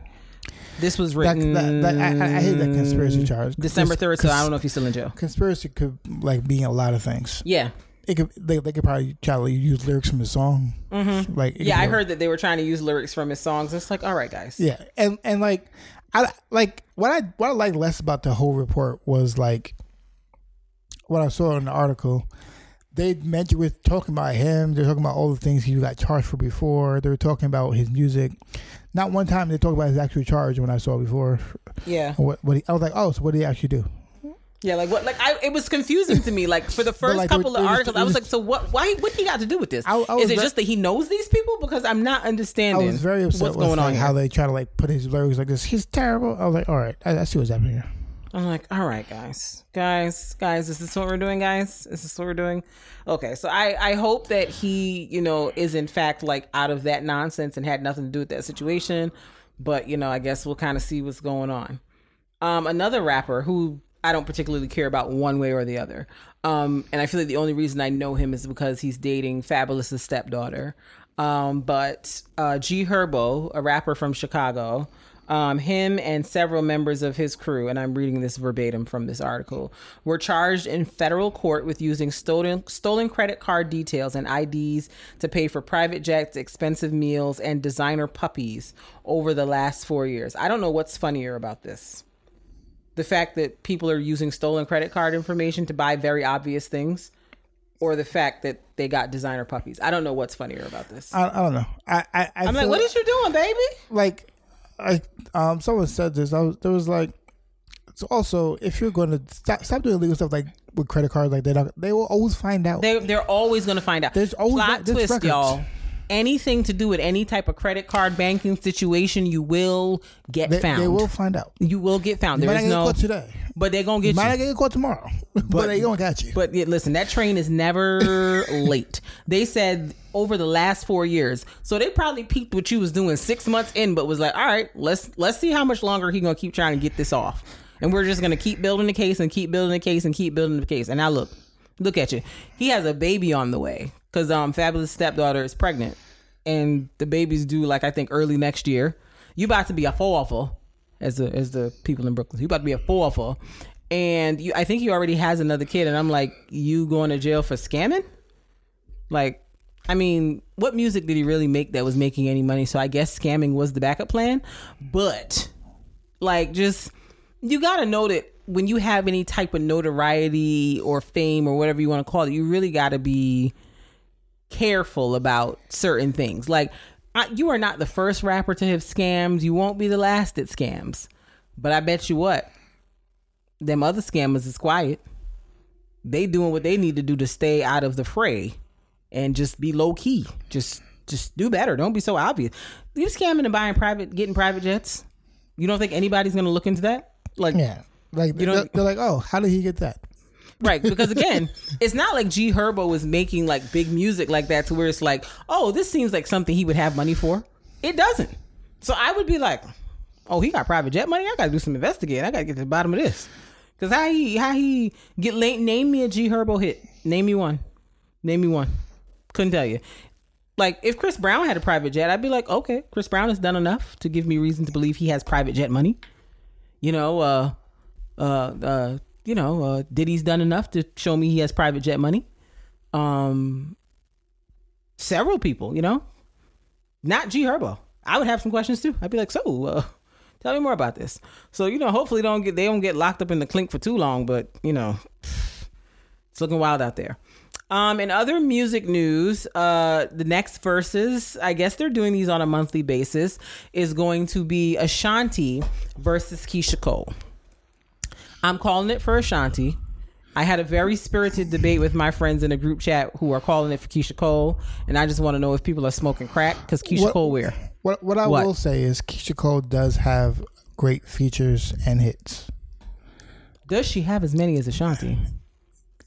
I don't even know 20 Keisha Cole songs, to be completely honest with you. So I'm coming to that verse like, so what's she playing? Keisha Cole has a lot of album cuts that people love. Okay. Ashanti has. I don't think Keisha Cole. I could be wrong, but I just don't feel like Keisha Cole is the artist that could get off album cuts. But all right. No, she has great album cuts. I think Ashanti has 5 strong. 5. No, let me finish what I'm saying. Okay. 5 strong that I don't know if Keisha Cole can do anything with. Okay, gotcha. Okay.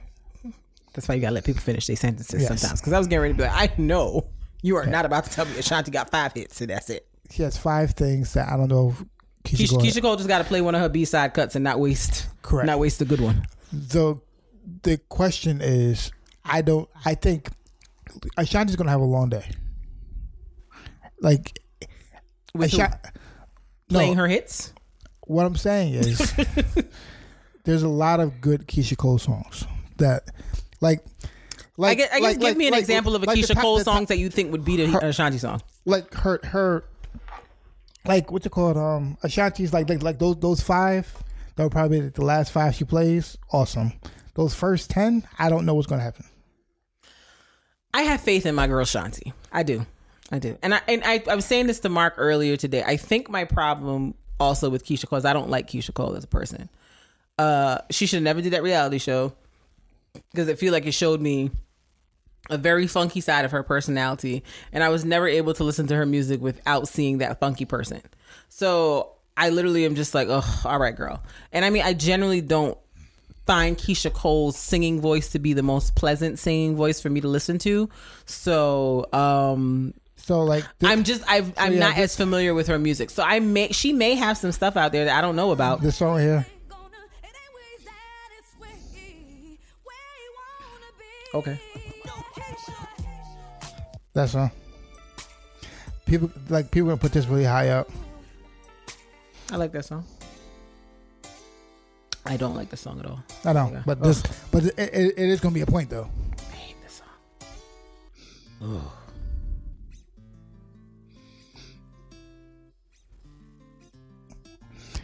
Like, I don't have feelings about this song. I get it. I don't like or dislike it. I just literally don't have feelings about it.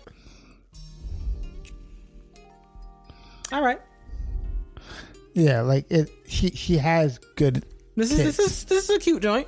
This is a cute joint.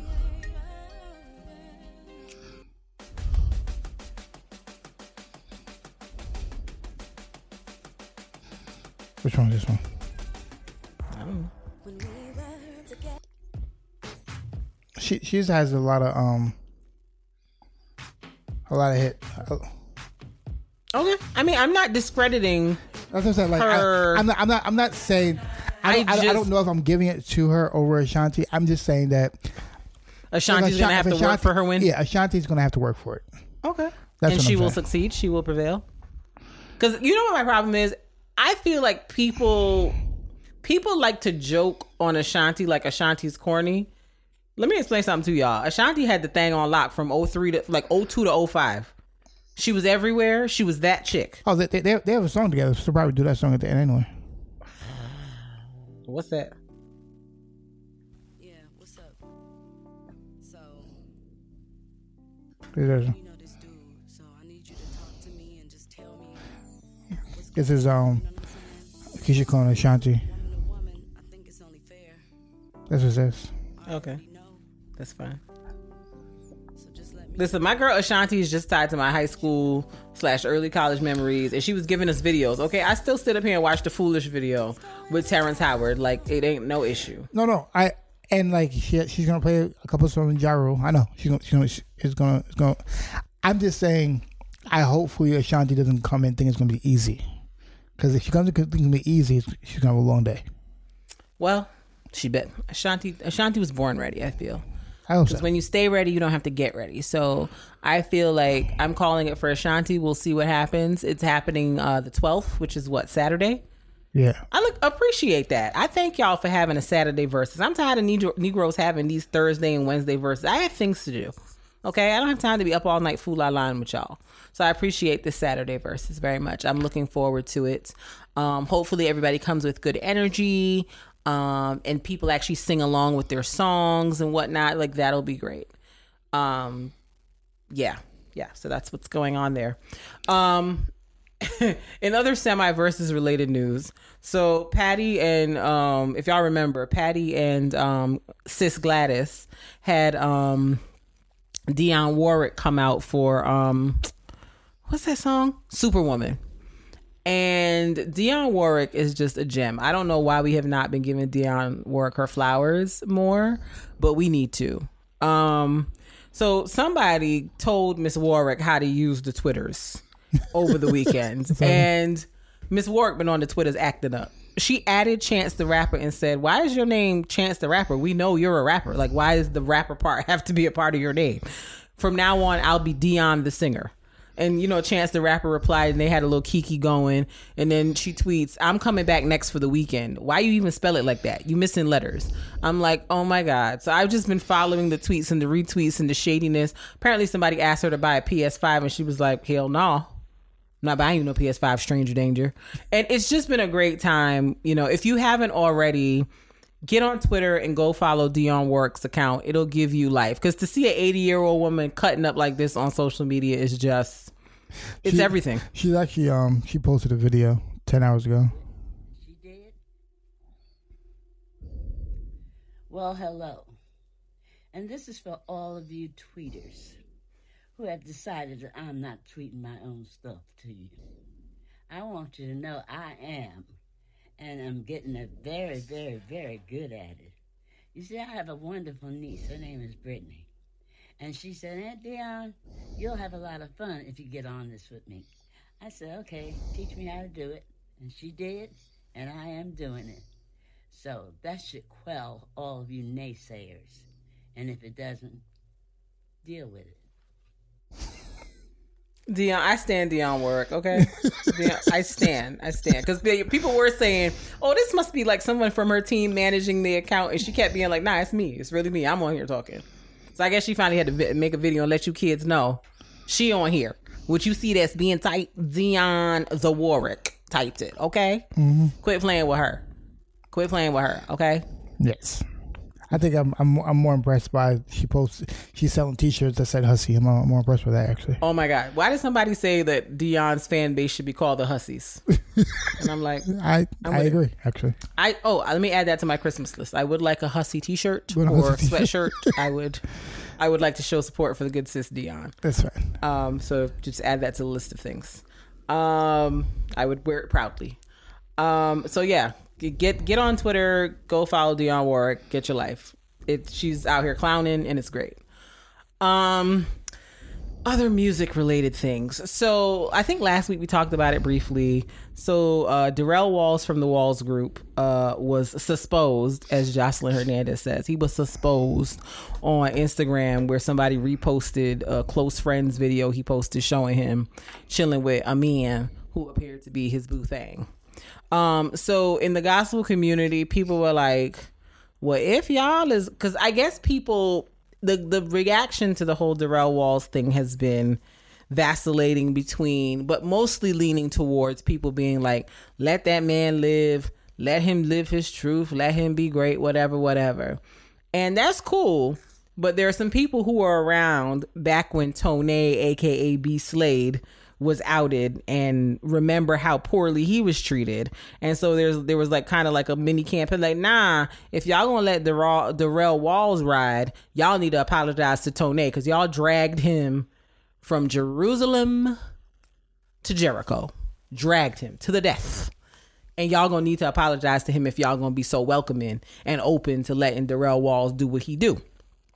So I guess Tone saw all of this and whatever. And he did like, I didn't finish watching the whole thing, but I watched about half of it. He did like a 2-hour like YouTube video live thing where he was addressing, people bringing him up and including him in this whole thing.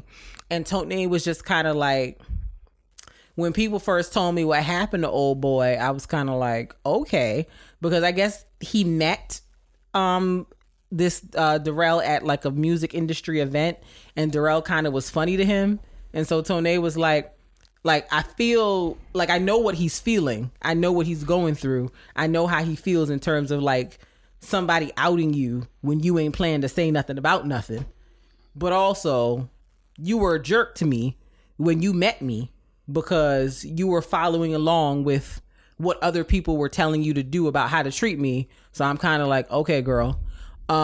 And he also said, he felt like at this point in his life, he doesn't need an apology from the community because he's like, I've been telling y'all about what I am and who I am this whole time. He's like, what do you think I'm talking about and make me over? He said, my other side. I can no longer hide. He's like, I've been telling y'all in the music what I've been dealing with. If you listen to Make Me Over, I told y'all. I said it. So I don't know why everybody was all like, oh my God, I can't believe I told you in the music. But he was like, it took me a while to feel. And the thing I didn't know about the whole Tone situation is that he never planned to say anything. Like he didn't do the interview he did with the intention of saying anything. The interviewer put him on the spot and kind of outed him herself. And that's kind of how things happened.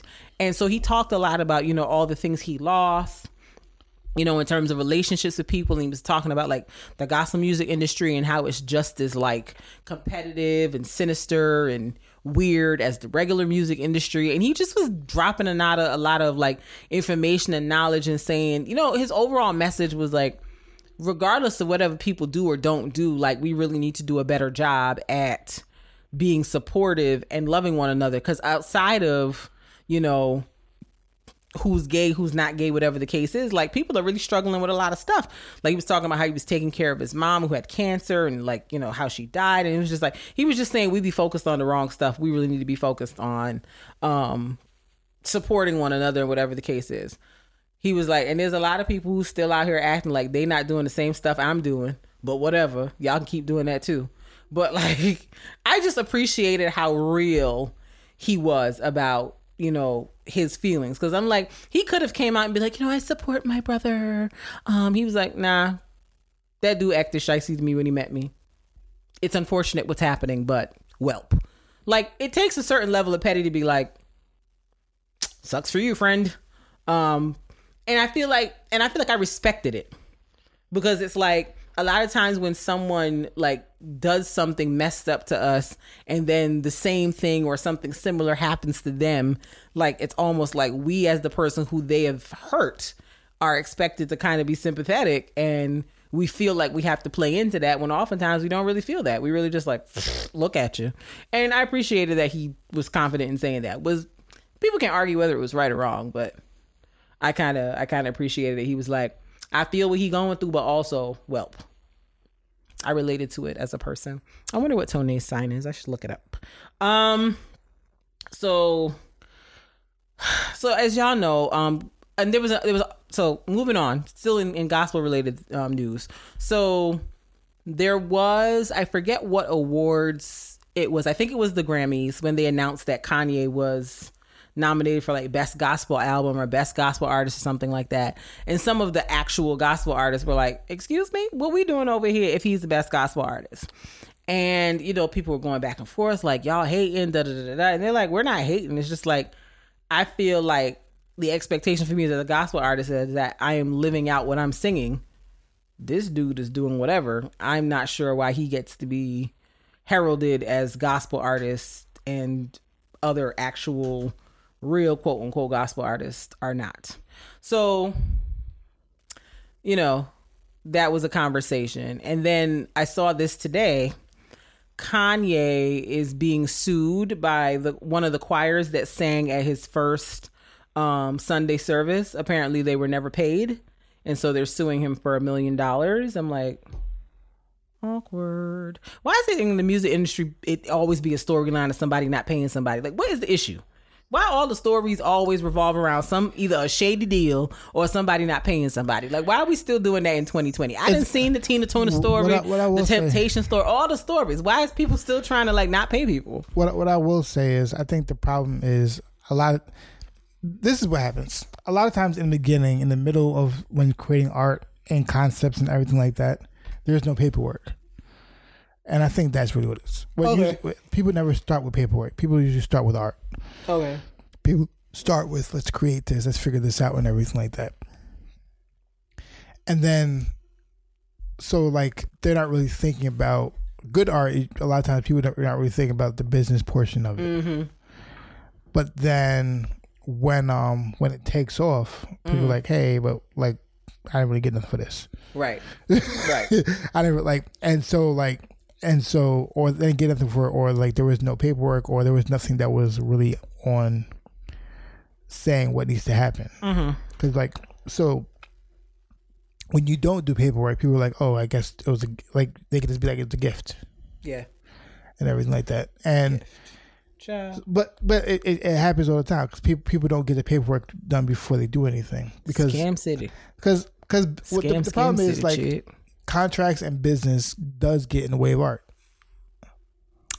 but you should have you from having to sue for money later. Got it, but it does, meaning like if we're in the middle of something, like sometimes stopping that to start talking about business like that. That's why it should always get done before we even start anything. Right, I agree 100%. But like a lot of times you just like you don't know what you're gonna create.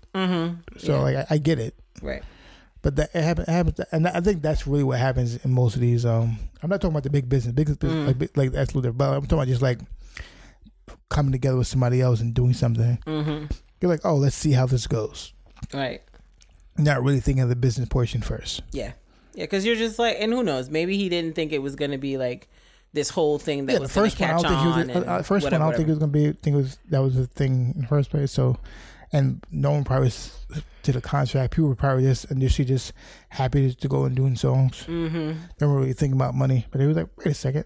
Wait a second. We was there at the beginning. We didn't get no monies, and we would like some compensations. Yes. Okay. Correct. Some compensations for our work. Because you probably using them people video and image and likeness all over the place. They're like, wait a minute. Hold on. So I think that's kind of what happens. So speaking of Sundays, so all y'all, I assume, saw the video last week, down to the place in Texas, at the brunch, where the lady was twerking on the couch and giving twerk air to people's eggs Benedict, and the owner of the ristorante came out and cussed everybody out and told them he didn't need their money and told them to get the F out of his restaurant. I did not think that this would create the internet debate it did among the black community, but my God, did we go back and forth as a community. Like, I saw the video and I was just kind of like, oh, okay. But like, it really turned into like a whole thing for like 3 or 4 days. Only reason I know it probably did that because respectability has been a conversation for black people for a while. Yeah. The respectability, like, thought pattern of what that means and the thought in that. It's been a debate for years. I agree. Excuse me. I'm sorry, y'all. I'm over here yawning. Got to pull it together. So basically, I kind of felt like I saw both sides of the argument from the perspective of a business owner. If I told you repeatedly, at least twice, I feel like you shouldn't have to tell nobody nothing like that more than once. But I told you twice to get off my furniture and stop dancing. And you were pushing up against something that was glass, which could potentially be harmful to you in case the glass falls or you get cut in some way or whatever. So I completely understand from a insurance liability perspective what the guy's frustration was. I also feel that he handled the situation inappropriately. Like, to come over to and he wasn't even like at the table specifically of the people who were twerking. It was legitimately, he's standing in the middle of the restaurant and innocent bystanders are just being yelled at. He's just going off about how he's trying to make something nice for black people to go to, and y'all coming in here with that other stuff. Listen, if you're not going to respect my stuff, you can leave. I don't need your money, blah, blah, blah, blah, blah. And the thing that rubbed me about it the wrong way, well, there were several things. The main thing that rubbed me about, Lord, I can't get my words out. The one thing about it that rubbed me the wrong way, one of them was the fact that he was speaking this way to women. Like, I understand, again, from a business perspective, this could be a liability. Something could happen. She could get injured. Other patrons could get injured. You could get sued. It could, potentially affect you doing your business, however you're doing your business. I understand. But I also felt like those are women. Those are female. I hate using the term females. But those are women that you're speaking, that you're addressing. And I don't feel like, as a strange man who does not know these women, is not in intimate relation. Not to say that a man should be speaking to a woman in intimate relationship in that kind of way. But the point I'm trying to make is you don't know those women like that. These are strangers to you. Why you feel so comfortable cursing at stranger women concerns me. One. Number two, why did you not go directly to that table and speak to those women? Like, why did you stand in that restaurant and essentially yell at everybody and tell them, I'm trying to do something for you N-words, and you N-words are ungrateful and can't appreciate nothing. That's why I don't need your money. You can get out of my restaurant. Like, I just was like, excuse me. When he said, I don't need your money, if I was at one of them neighboring tables, I would have got up and walked out with my plate of food if I had it in front of me. I would have walked out of there and not paid the bill and wouldn't have felt no type of way about it. Because what you're not getting ready to do is be in my face and be disrespectful to me and tell me you don't need my money because you ignorant N-words don't know how to appreciate anything. I will leave. Like, I'm surprised that those people sat there. I'd have been out. I'd have been like, well, it's been great because this guy's disrespectful.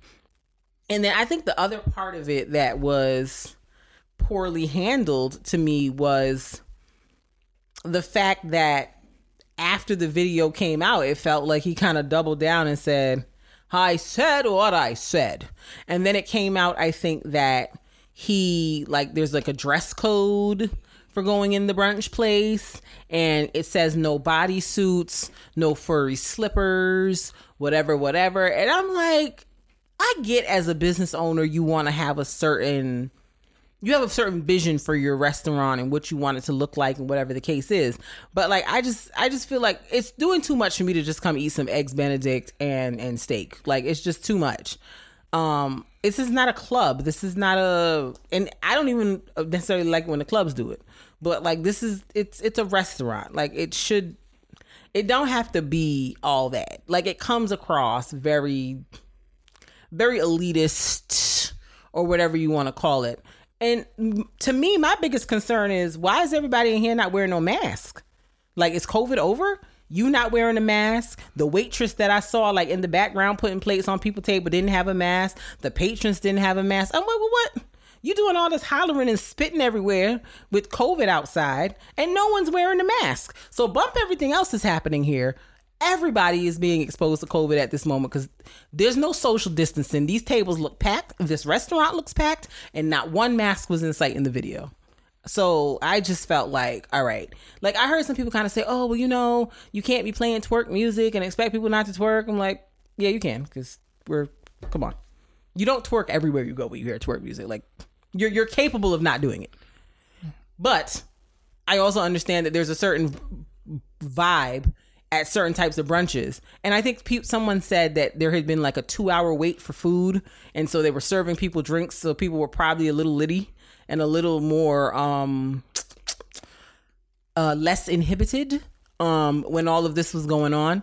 Like I said, I understand from a business owner standpoint, you don't want to be caught up in some stuff, et cetera, et cetera. But there's a way to approach things and handle things. And that way that person took was not the way. Yeah, I think my thought on it is tone.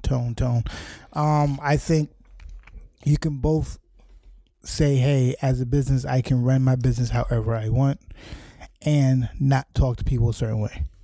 You could do both things at the same time. And I think I don't appreciate how he spoke to the patrons who were coming to his. I didn't respect how he was addressing it. You could be upset, but how you address that matters. And it seems like how he came off, I didn't appreciate that at all. I agree. All right. Also, on a side note, like, it's fine. You could have a dress code. You could do it. I have no problem with that. If you're gonna do that, the concern I have in organizations is, I don't know how we change this, but I'm always tired of there always being a stricter dress code in black establishments than everywhere else. Clubs, bars, lounges, like black spaces, we always focus a lot on dress code more than anywhere else. We connect attitude with clothing. We connect money we do a lot more with clothing and what you're wearing than anything else. We tend to do that a lot, and it bothers me greatly. Because like, if you go to clubs or lounges with people who aren't black, a lot of times they don't have dress codes. Mm-hmm. They're less inclined to have dress codes and everything. I think the first time I realized that people do have hats in clubs is when I went to a white club and after college. Mm-hmm. But like, and I didn't notice that because like, it's just we're so ingrained, like, oh, no hats in clubs, no hoods on in clubs. Like, it's just so many things we don't do. And like, I feel as if like it's just different. And how we doing things. Like, but you can do what you want. I think it's just tone. We have to be mindful how we approach things, especially speaking to people. Because he, while he talking to everybody, he was just saying like, I'm tired of y'all. At least he's kind of saying, I'm tired of y'all doing this. It just looks bad. It looks really bad, and it hurts your business. But can you move on? It's 156. Yeah. So update: Jeremiah, who was like on the ventilator, not doing good with COVID, is apparently out of the hospital now, recovering. So that's That's great news because I'm like, he's a young guy. He's got some kids. Like, you don't want to see COVID. And he's a very talented artist. He's ruined his own career with his own, ignorant-ish. But, I still like him as an artist. And, to be a young guy, like 29, 30, it's good that he's recovering. In crazy news, so this morning I woke up to a story about a 12-year-old and a 7-year-old that went missing in a Range Rover. So apparently the 12-year-old took his 7-year-old cousin on a joyride from Queens, New York to Delaware. Do you hear what I said? From Queens to Delaware. I'm afraid to drive on a regular parkway. My man said, I'm taking the Verrazano Bridge to the New Jersey Turnpike and I'm going to ride this thing out till I make it to the Delaware border. Like they finally, and apparently there was a chase of some kind. Like the police was catching up and man's pressed on the gas and zoomed off at 12. And I think one of the reports I read said they think they might have been doing a challenge where it's like you drive a car till it runs out of gas and then you see, you record where you end up. I'm like, is people okay? Like, I have questions about this. I don't know if that is like the true accounting of what happened, but I'm like, why would you take a car and just, what are you doing, baby? Like, just to be 12 and just zipping in the car with a 7-year-old. And apparently he had his dad's credit card and he tried to go in the rest stop to buy some cookies and I guess the car didn't work and, that's how they caught up with them. I'm like, a part of me wants to salute mans for driving at 12 years old from New York to Delaware. A part of me wants to be like, yo, salute my guy. Like, how you know how to drive that good and maneuver around traffic do that? No saluting happening here. No saluting here? Yeah. I'll give a quiet one because I'm like, bruh, I don't even understand. Like 12? Riding in a Range Rover? Like, just zipping down the New Jersey Turnpike, like, like with no fear? Like, yo, these kids are different. They built different. But I'm very interested to see what the final outcome of this story is. Because I'm like, at first I was like, well, maybe these kids running from some type of crazy abusive situation. Because what is happening here? No. This is crazy. I know that. And it's the little kid was from South Ozone Park. The last name is like Indo-Guyanese. Oh, he's getting the kotas of his life at that house. You done took somebody's car and drove across state lines. You getting towed up at the house right now. Poor fella. Should have thought about it. But glad that they were found safe. But I remember reading like, what in the world? Like, I'm like, this is crazy. Sad news.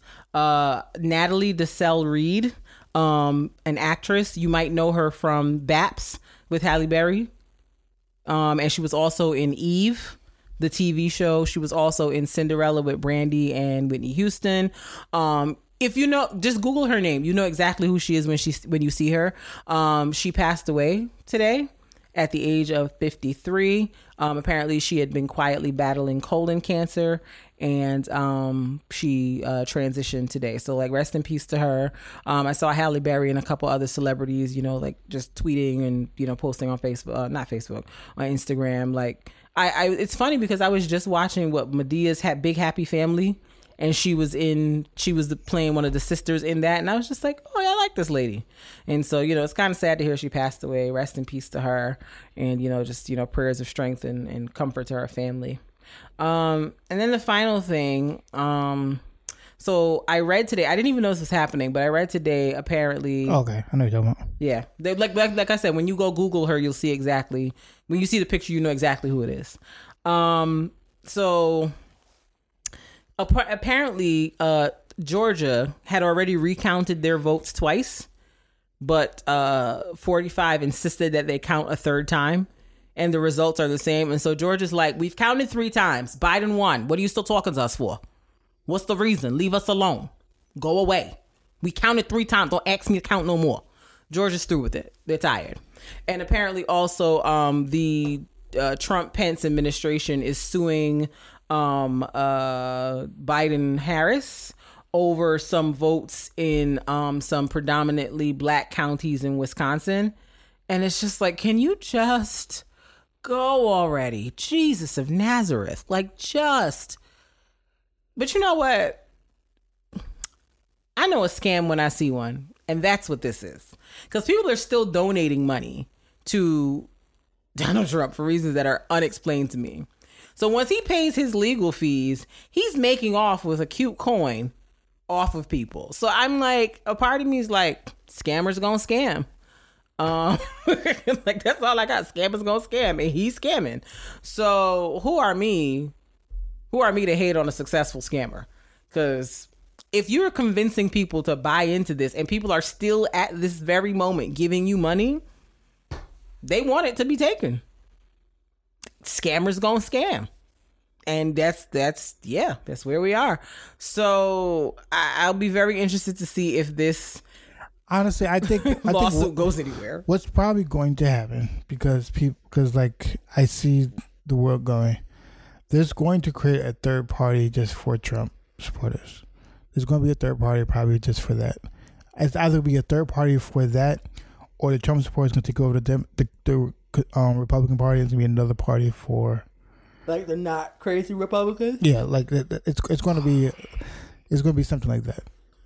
Help, Jesus. I think that's what's going to happen. It's interesting that I never thought that the party that would split would be that party before the Democratic Party, because the Democratic Party is all former people in that one. Yeah. So like I'm actually surprised, but it's looking like the Republican Party would split before the Democratic Party. I see that happening because I see there's an obvious big difference between the two. Yeah. Because like his supporters are getting mad and cursing out Republicans now for certifying the election. Yeah, and I'm just like, but bruh, the people counted. This the number. Listen, as Jay-Z once said, men lie, women lie, numbers don't. No, numbers do lie, but yes. But in it, yeah, numbers can be made to lie, but it's because men and women are manipulating the numbers to make the numbers lie. Correct. But the numbers by themselves, when they are left alone, not lying. Correct. So,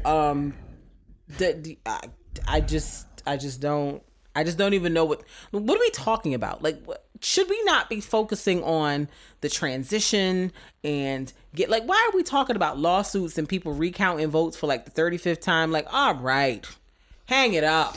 He's not going to. Jesus, like it's too much. I can't take it. It's just too much. It's too much. Okay. Also, I heard that Joe Biden's whole communication team is women. Which, woo, go women.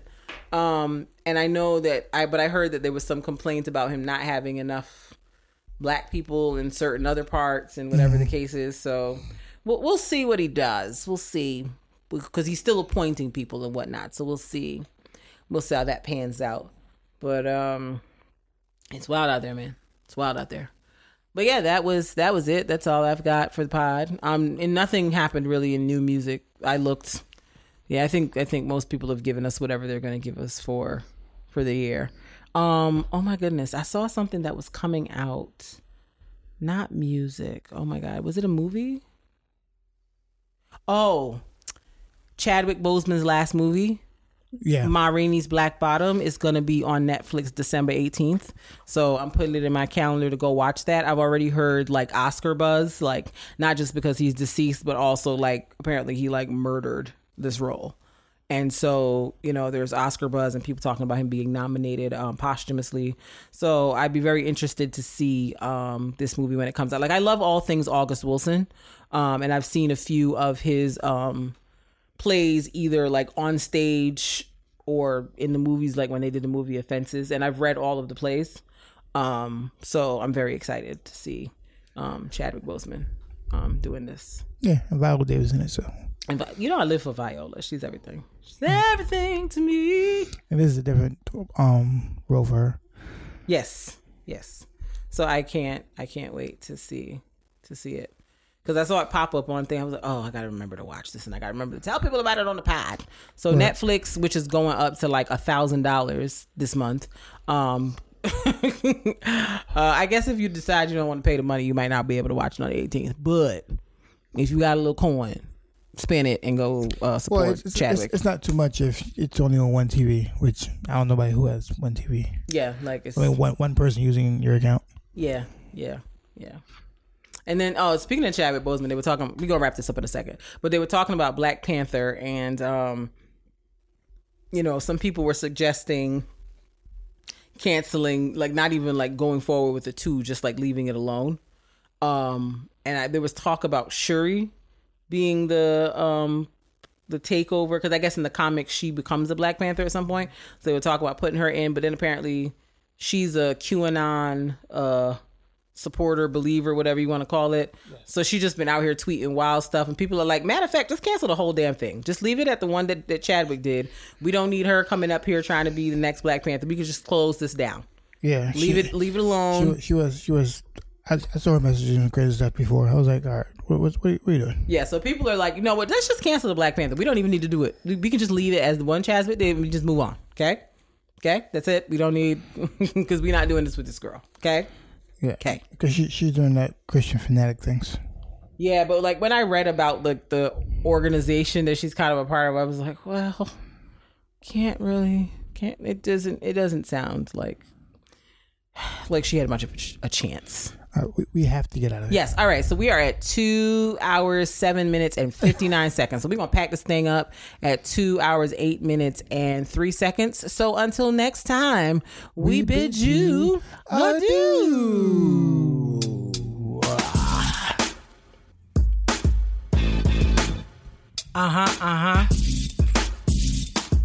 Yeah, boy. Yeah. It's the All Love, No Fear podcast. Hey. It's the All Love, No Fear podcast. Hey. Check us out. It's the All Love, No Fear podcast. Podcast. All Love, No Fear podcast.